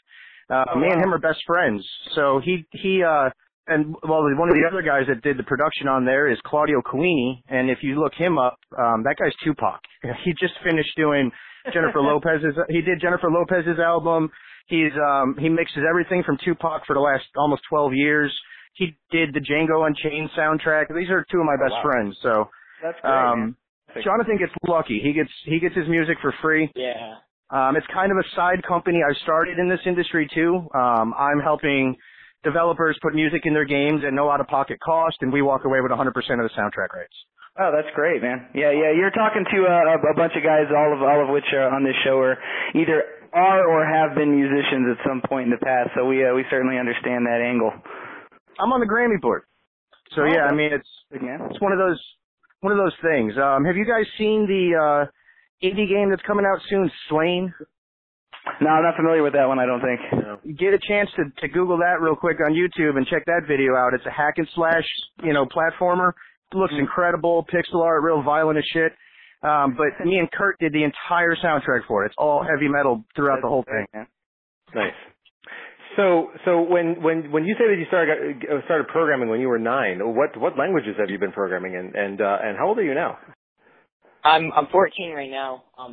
That's awesome. But the majority of Galaxy's Island I was programming when I was 13. Yeah, he got it published on the Steam at 13. Wow. Yeah, I started programming when I was 9. Do you guys, just real quick, do you guys know different programming languages? Because I don't know half the shit that's about to come out of his mouth right now. This is Charlie. I'm a big computer geek. I'm a network administrator. And, Wait till you hear how many languages this kid knows. It's mind blowing. Just to tell you where I'm coming from, I took I don't know if you're familiar, Jonathan, with Pascal. I took a Pascal course way back when I was in high school, which was in 98, 99, and I hated every second of it. I'm definitely the front end, system support and network support, and the networking systems management side of things. The closest I've come to writing code in my professional life has been just like some SQL queries, and that's been about it. I've looked at code, I go cross-eyed, and I say, no, thank you, that's not for me. So I'm the same way. Yeah. So the fact that you got started, as when you did, I mean, when I'm not surprised that your dad's using the word prodigy, because it sounds really impressive, your background. So what is it that you code in? What languages do you use? All right. So I'm as I'm speaking this, I'm slowly pulling up an actual list. So I started pull up a list. Okay, I got the list. All right. So when I was 9, me and a friend had wanted to make a website together. I honestly don't even remember what it was for. I think maybe we were trying to make a proxy to get to banned sites of my school, like YouTube or something. Like a proxy to get around their firewalls? Yeah. Awesome. I love him. So alright, so we started learning HTML and CSS. HTML is the code to make a website. CSS makes them look pretty. I started learning that for a few months, building simple websites, and then I got into JavaScript and jQuery, which are what you can use to actually make the website manipulatable. You can make it do stuff, create a proxy to run the site. Okay. And for maybe about a year, I did mostly website languages, HTML, CSS, Python, JavaScript, jQuery. I did those for a while, Ruby, but I got bored of them. I just didn't like making websites anymore. I pretty much got to the point where I hated it. But I still love the idea of programming and manipulating things and just creating a world. So I got into some game programming, and then here's the list of the languages I know: C++, Allegro, SDL, C#, XNA, Monogame, Python with Pygame, JavaScript, HTML, CSS, jQuery, Ruby. I know the Arduino programming language. I think it's just called Arduino. 652 assembly, a little bit of that. Fortran, a little bit of that as well. ActionScript for Flash, Basic, Java, the GameMaker language. And I know some C development, but not much, because that's an older language. But for the past 4 or 5 years, I've been working with game programming. Man, I miss having the free time to learn that kind of stuff. Meanwhile, we here at Head Radio can write our names. I can't program my way out of a fucking paper bag. There you go. Nothing. I thought about it. I thought okay, maybe since this is what we're going to be doing, maybe I'll try to learn. And I got a program from Udemy, how to program C# in Unity, and I don't know, I spent 2 hours with it and was like, fuck this, I'm just going to pretend I'm an amazing game designer and keep going with that. That's awesome. That's funny. Did you what was it that Jonathan, that pulled you in the direction of programming? Were you just naturally inclined and had a natural interest at a young age to do this, or was there an influence, maybe between your parents or just in your life? I tried to push him into music. Yeah. I mean, that's what I was trying to do. So, I was pushing music, but I didn't like it because my fingers hurt too much. Mm-hmm. So what were you playing? Guitar? Yeah, guitar. Yeah, come on, he's not playing the trumpet. Out of here. I played the trumpet in high school. I played the cornet in high school, so there you go. And neither of my parents have been programmers. I mean, my mom could barely open up Google Chrome, but I kind of fell into programming by myself. Like I said, it started with me kind of wanting to make a website, and I kind of just went from there. I never got to like really big game programming, like, you know, publishing a game, and until my dad had coerced me into it. But programming itself, I've been doing that on my own, all individual learning for just the past couple of years. Child labor in America rocks. It was just something like natural I fell into.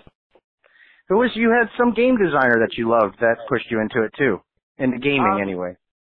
I think. I don't know Japanese people, so I mean it's something Japanese.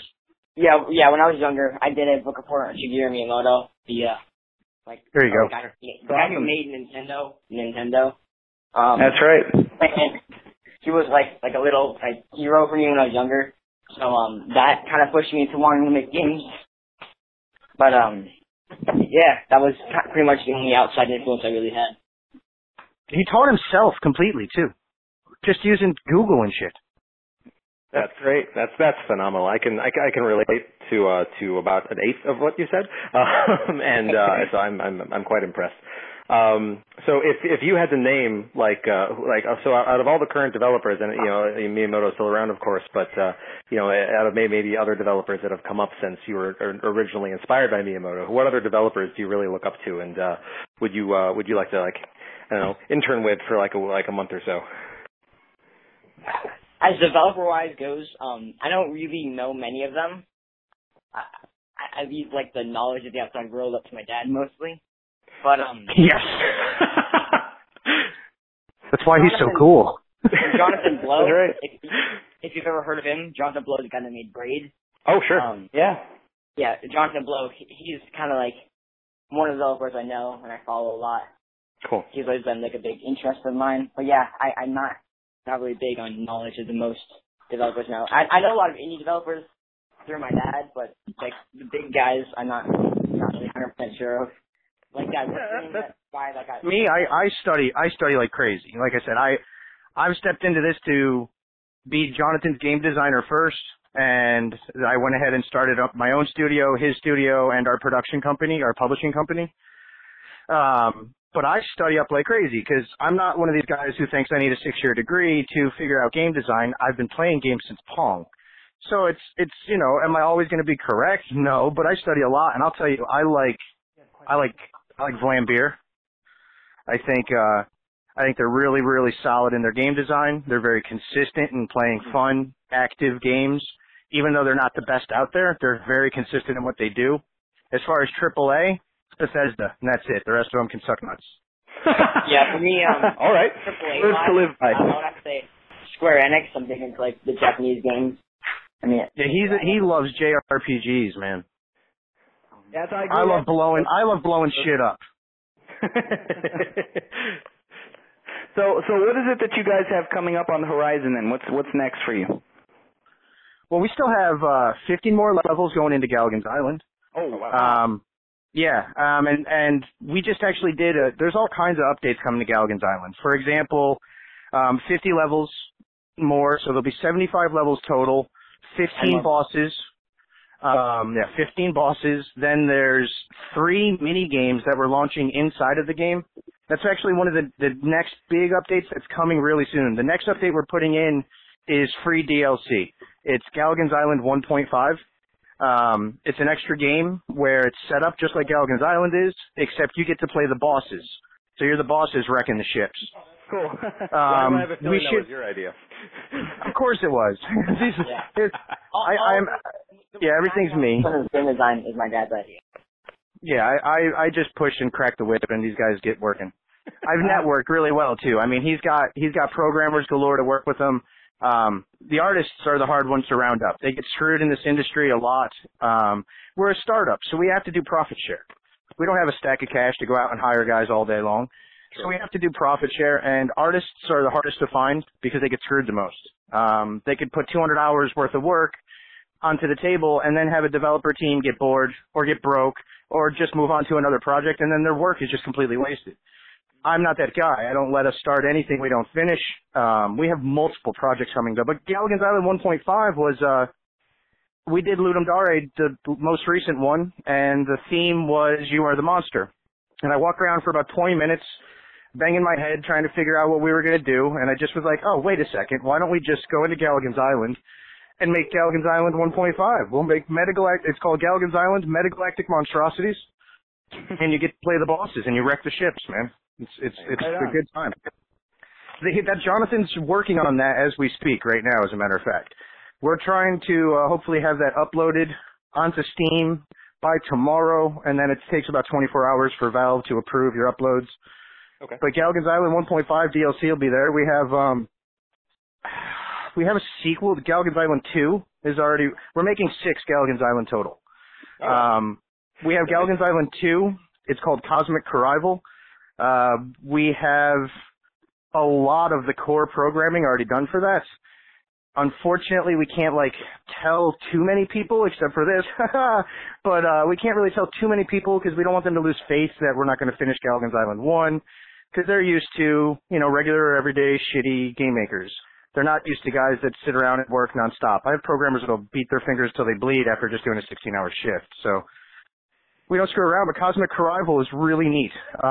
It is split-screen couch competition. So basically what's going on, the storyline's going to be coming into Galgan's Island 1, where you find out the whole storyline behind it. And at the end of Galgan's Island 1, our pilot finds out that he wasn't the only survivor of this great war. So in Galgan's Island 2 now, he's training his new pilots. So it's split-screen couch competition. It's kind of like a race. It's still done top-down style, scrolling, shoot 'em up. But you collect power-ups that you then launch against the other player to slow them down. We have visual hindrance, so when you pick that up and launch it against the player, it's like an old 1970s rabbit ears television starts flipping your screen and stuff. Enemy displacement, so every enemy you shoot shows up on the other player's screen, things like that. And that's Galgan's Island 2. I just started a game, last Monday. I have a prototype that's 90% finished in my hands right now called Spell Blast. I'm trying for a niche, whatever, genre here. It's a word game disguised as a shoot 'em up. So that's going to be really interesting. I wanted to try something a little different because if you search platformers on Steam, for example, there's 51 pages. If you search word games, there's 6 games.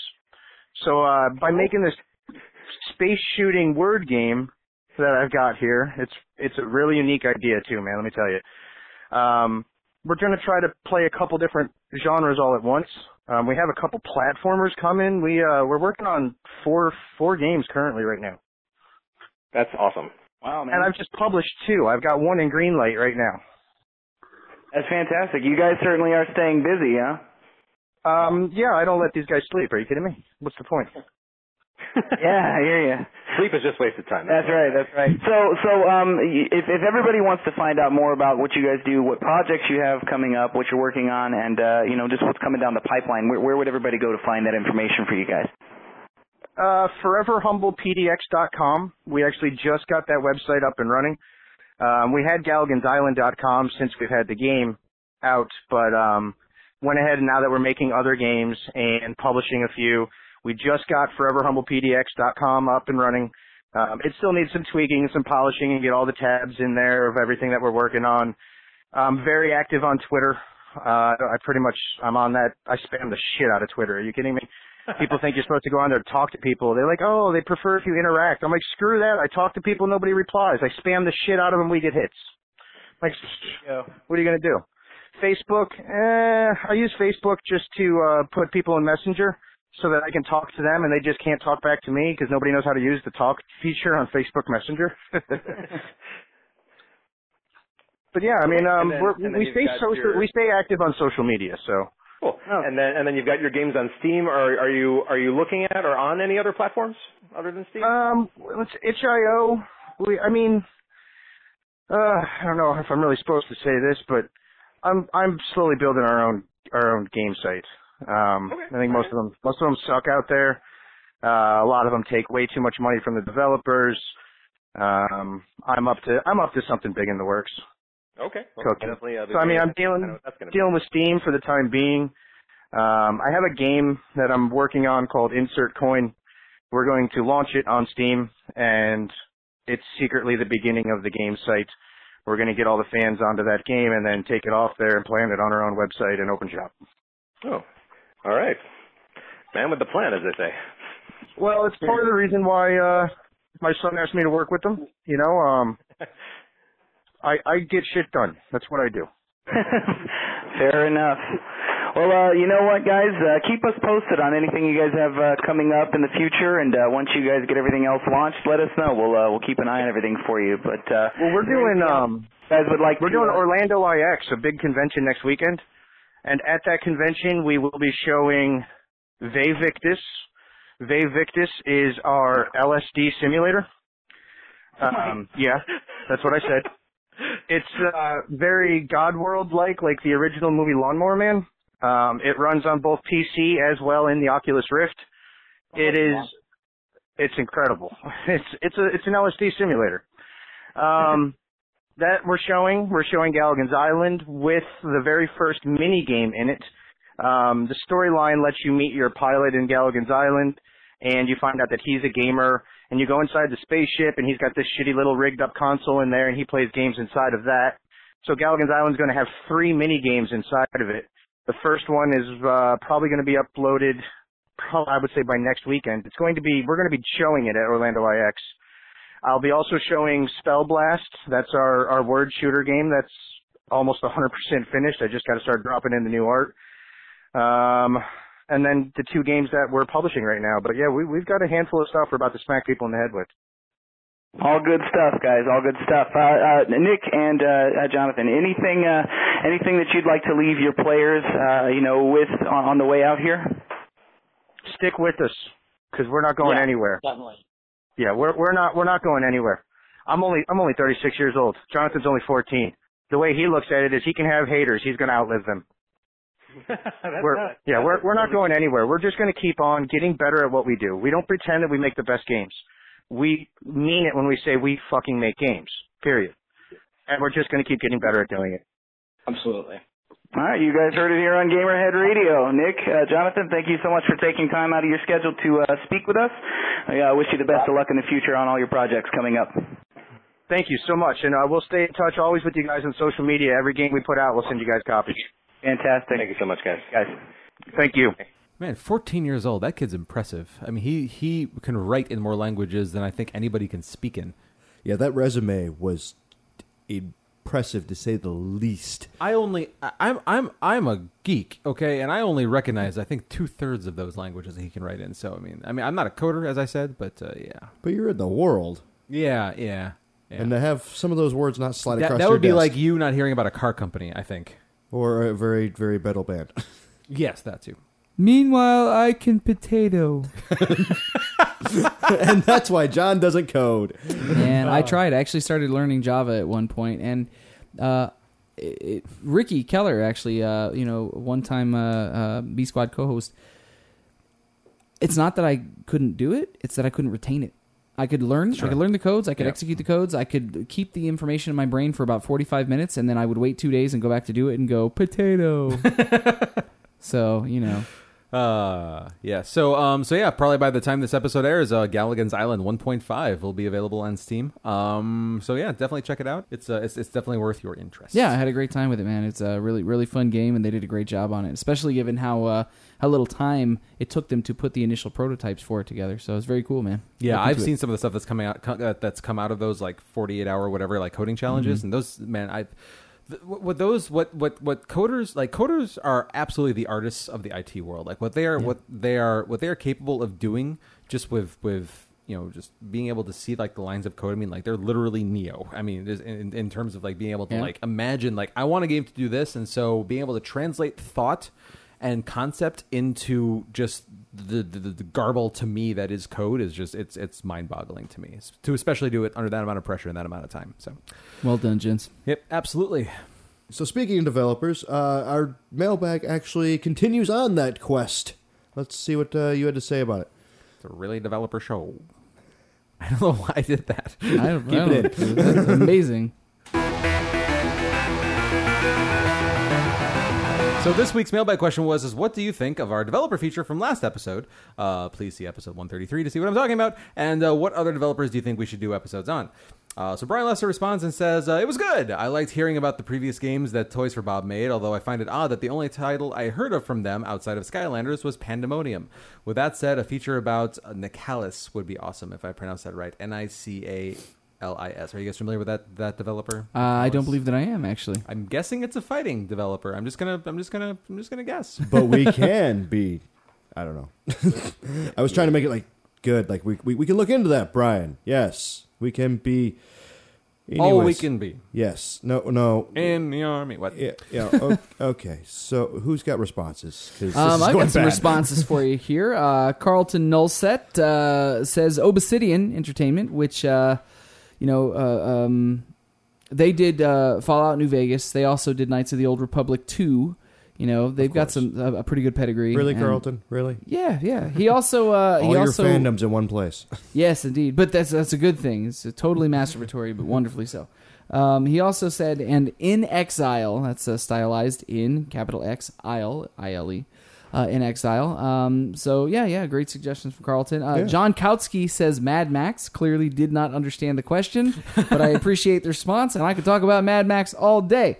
And then Ben Wire says 2K Games and Gearbox both would be fantastic spotlights. Yeah. Absolutely. Really rich histories, both of those companies there. I would love to spend some time talking about alien colonial marines. Oh, man. Yes. And then we have our Songbird email. She says, Dear Technotronicorn, Goat, and Fallon Flynn, mailbag answer. Considering the month which approaches, perhaps you could conjure up a feature for Frictional Games, who are known for the Penumbra series, and most recently Soma. Also, I mentioned Amnesia Dark Descent. Yeah. I started playing this week. They make those too. That, or you could do a report about Scott Cawthon. C-A-W... Scott Cawthorn. That's the creator of the Five Nights at Freddy's games. Oh, right. Man, yeah, that would be interesting. Those are great. Songbird, why do you have to be smarter than us? All the time. Every day I ask myself that question. When the PSP came out, did you ever think that at some point Sony's ambition for handhelds would end so quickly, considering the pedigree? I would not say it ended quickly. I would say that it's a very long, slow painful, like drawn-out death. Stabbed to death by a spoon slow.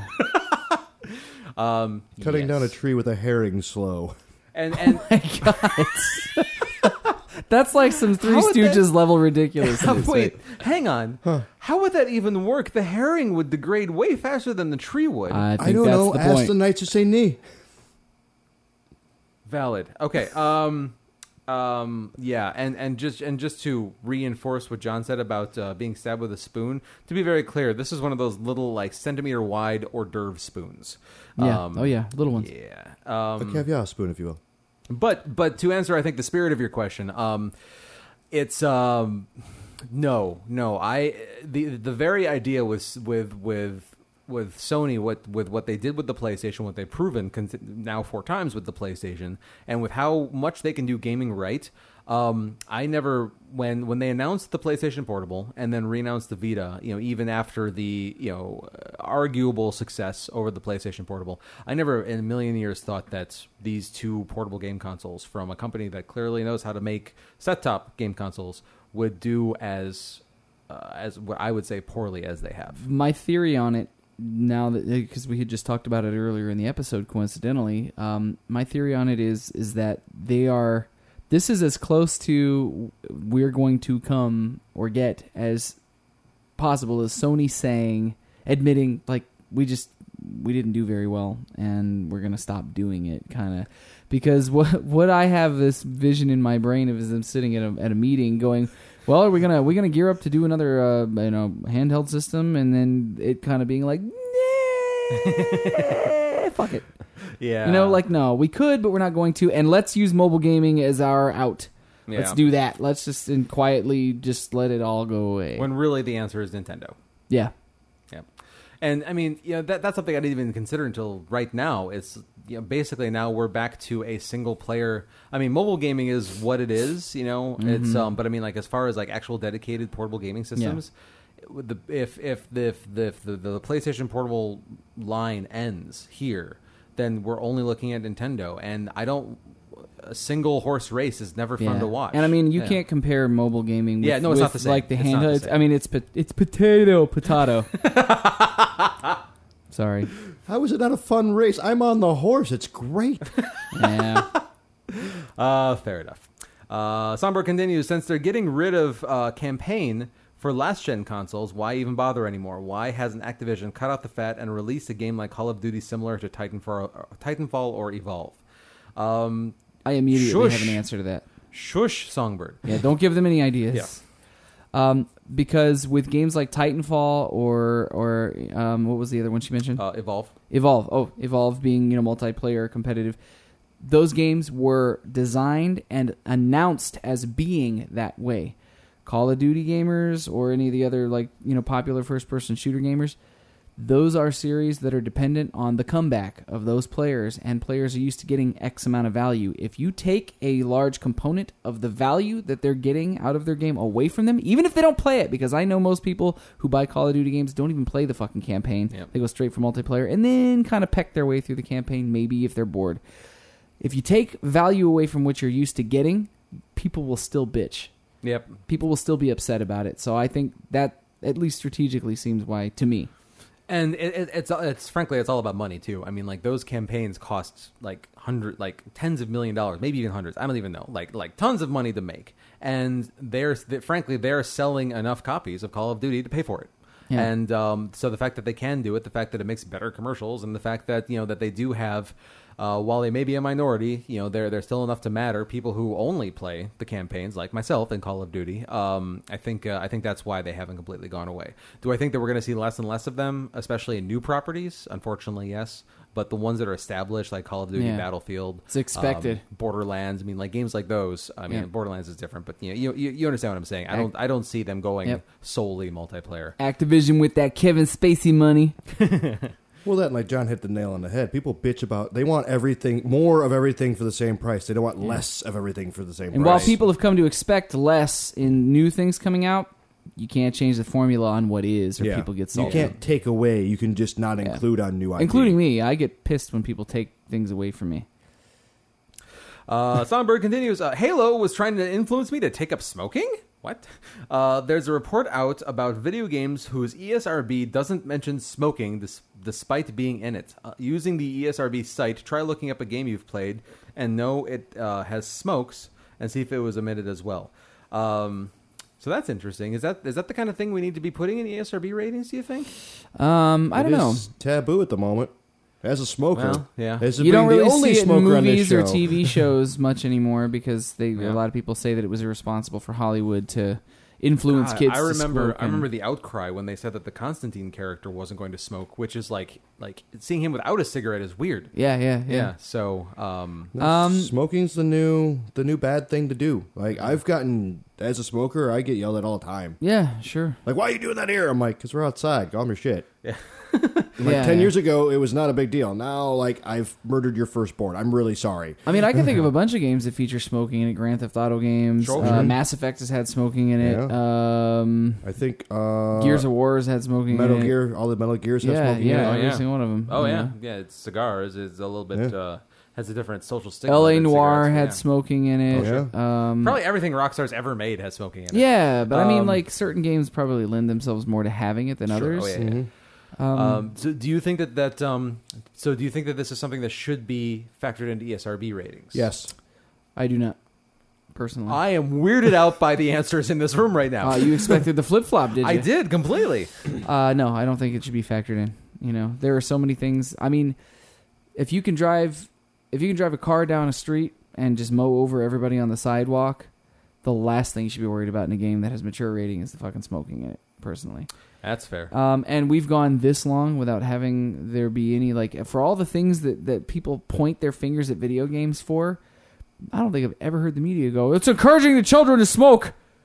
That's the one thing maybe they haven't tried to get onto gaming for. So I don't think it really factors in at this point. There's so many other violent things or scary things or, lewd things in gaming that should be more of a factor before smoking. Honestly, I don't think it's going to change anything to factor it in. No, see, I think it should be in there in the vein of fairness, because alcohol use is already in there. You think that's the same? It is now. Depends on what kind of smoke it is, I guess. It is now. Seriously, you can go legally buy a beer and use it. You can legally go buy a pack of cigarettes and use them. It's the same playing field. If alcohol use has to be listed, then tobacco use has to be listed. It's just in fairness. All right. On my side of things, I would say after hearing both of your guys' arguments, I would probably have to say that I would say it should be included and listed because it is something that's age restricted. It is something that if. I mean, I think out of all the possible sins, like smoking is like the least important. So it's like I'm agreeing with both of you. Sure. Our roles have shifted here. John, normally you're the middle road. Today I'm the middle road. That's right, man. I do think smoking is like the least possible thing like you could be worrying about like in a game like influencing people. When you're talking it up to like murdering thousands of people with a car or with a gun or just whatever. But at the same time, out of fairness, I do think it should be listed along with those other things, just because I don't think it should get a pass just because it's not that big of a deal, I guess. I don't know. There you have it, ladies and gentlemen. Shaking shit up on the show this week. Freaky Friday. And then Songbird finishes off her email by saying, also, just to throw this in, you can now sing the birthday song without getting sued. And I looked up and did verify. That is true. An article listed on centralmaine.com, which I think I got here from somewhere else.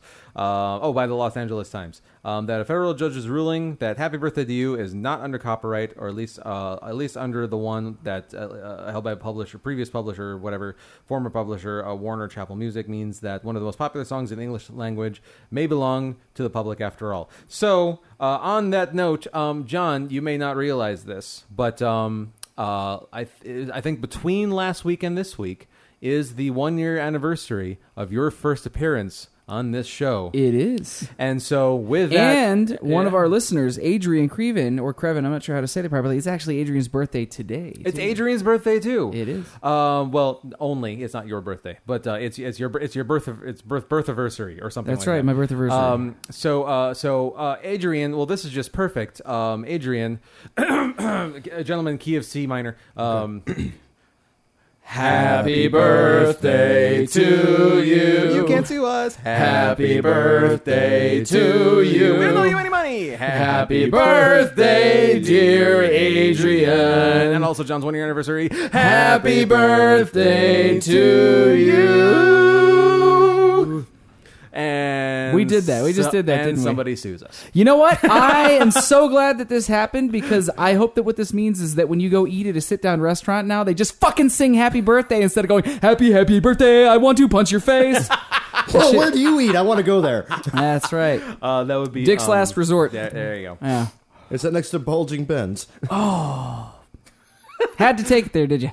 So thank you, Songbird, for your email, and thank you for everybody else who responded to our mailbag question. We appreciate you all very much. And really, just Songbird, thank you for setting that up for us. Absolutely. And thank you for coming back. We missed you last week. Indeed. So with all that being said, so next week, we got a show. We do have a show next week. But between now and then, John, do you have anything coming up in your near future? No. Just enjoying the blisses of married life. Other than that, so a whole lot of paperwork. That's right. Lots of paperwork and getting things changed over. So are you taking her name or is she taking yours? Oh, she's taking my name. Because John That's McClellan right. sounds like a fun time. That's right. No, it's not. She will be Mrs. Santiago, or as she likes to jokingly refer to, or play on words for my last name. She refers to herself. I don't do this. This is her as Mrs. Sambi Bongos. She calls our son Luca Sambi Bongos, and it makes me cringe and laugh at the same time. Oh my god! Is there a short but sweet story to the origination of that? Fuck no! Shit just came flying out of her mouth. You need to counteract that with start calling her Megatiano. That's right. No. When she was still Megan McQuillan, I used to call her Megan McQuibble.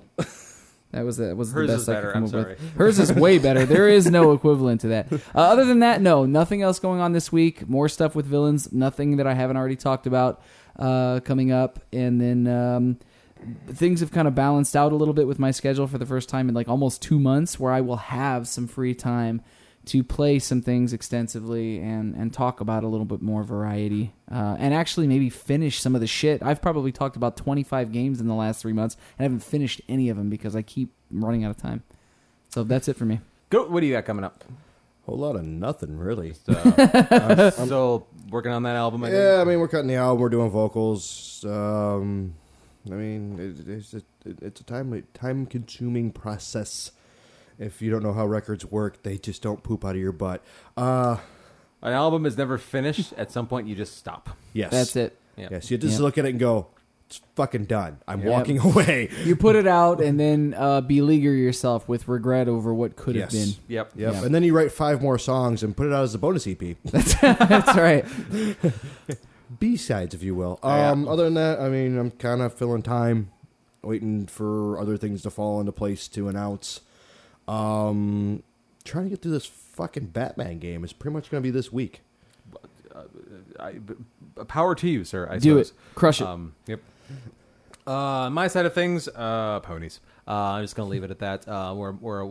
We're less than 2 months away from Ponyville Cider Fest once again in Milwaukee, Wisconsin, November 20th through 22nd. This is the it's I've been putting a lot of time and effort into making this convention along with my team of over 70 people as fantastic as it could possibly be, and it's Goat really, wants really, to say it's really so looking bad. forward to it. What, Goat? No. Now, listeners, I know everybody's been waiting for us to be able to stream and play some games together. Blame ponies for that not happening, because they've Not entirely. pretty much have stolen all of our Charlie free time to play video games. Yeah, but damn it. So send all your hate mail to why we can't stream to Charlie. Send it all to ponyhate at gamerheadradio.com. Pony hate. Please, God, don't make that an actual don't hate address. the ponies. Just hate what they've done to his time schedule. Here's the fun thing about the way our email is set up. You can literally send an email to anything you could possibly make up at gamerheadradio.com, and it'll all funnel into editors. Yes. It's a catch-all. Yes. So you literally could send your email to Potato at gamerheadradio.com or ponyhate at gamerheadradio.com or I've stolen Goat's beard at gamerheadradio.com. I mean, I'm just making things up now. Wait a minute. Why would you tell me this? You For do the realize fun. all sorts of shit that's going to come through now. Yep, for the fun. And also, please follow, if you're at all interested, Pony Cider Fest on Twitter, and also Barley PCF and Caramel PCF, the 2 mascots, which are usually both also me. So in addition to, I'm like 20 people online. Way to pull the veil off that. Follow them, though, guys. It's Yeah. great community, great fun. Yeah, to be clear, this is not something I broadcast really publicly. Like, the profiles don't say that anywhere. So you, Gamerhead Radio listeners, are getting to see behind the curtain a little bit. Behind the tail? Sure. And so on next week's episode, with the conversation that we got into, that we kind of had to pull the plug on because we weren't really done, we decided that we were going to factor your guys' opinions and thoughts into the conversation as well. And so going back to our number one story from this week, talking about the idea that we are seeing the end, or maybe even the end of progression or change, or whatever, however you want to put it, in the existence of gaming consoles. Our question to you is just any thoughts you have on the matter. Are there any companies left that you think could come out and blow off the walls or blow off the roof or whatever part of the house it blows off with some sort of gaming console entry? That is a horrible idea, because you're putting a console in your house and now you're blowing it up. So it's weatherproof. Do you think there are any companies left that could enter into this particular horse race, as it were, that aren't already gaming companies? I have this much more concise. All right, who's your wild card to flip the fucking lid on Console World? That exactly. That is a perfect way to put it. And also, what do you think about the story in general? Do you think that we are seeing the end of consoles? Do you think that Do you think that we're going to continue to see iterations as we have been? Do you think that sales are going to be like flat from now? Yes, I'll still sell them, but not more than any of the previous generations. Just go back. I'm sure that many of you had thoughts as we were going through that number one story. So this is your outlet to please tell us everything that you were thinking while it was happening. Any and all of these things, please.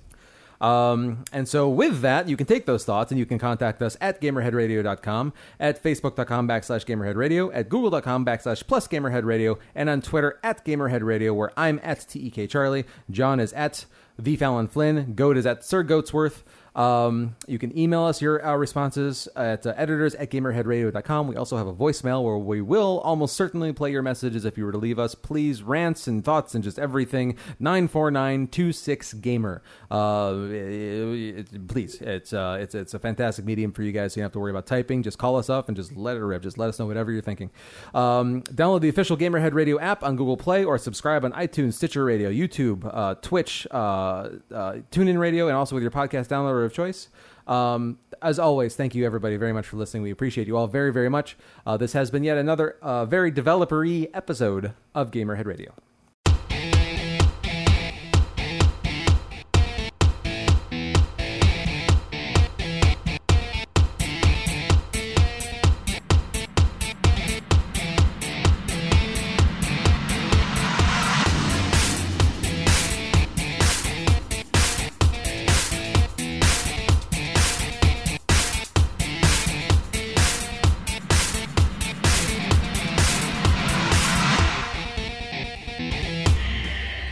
Go. So you have a new mic? Check yours. Check. Hey, how's it going? Am I hot? Am I cold? What's going on? New mic.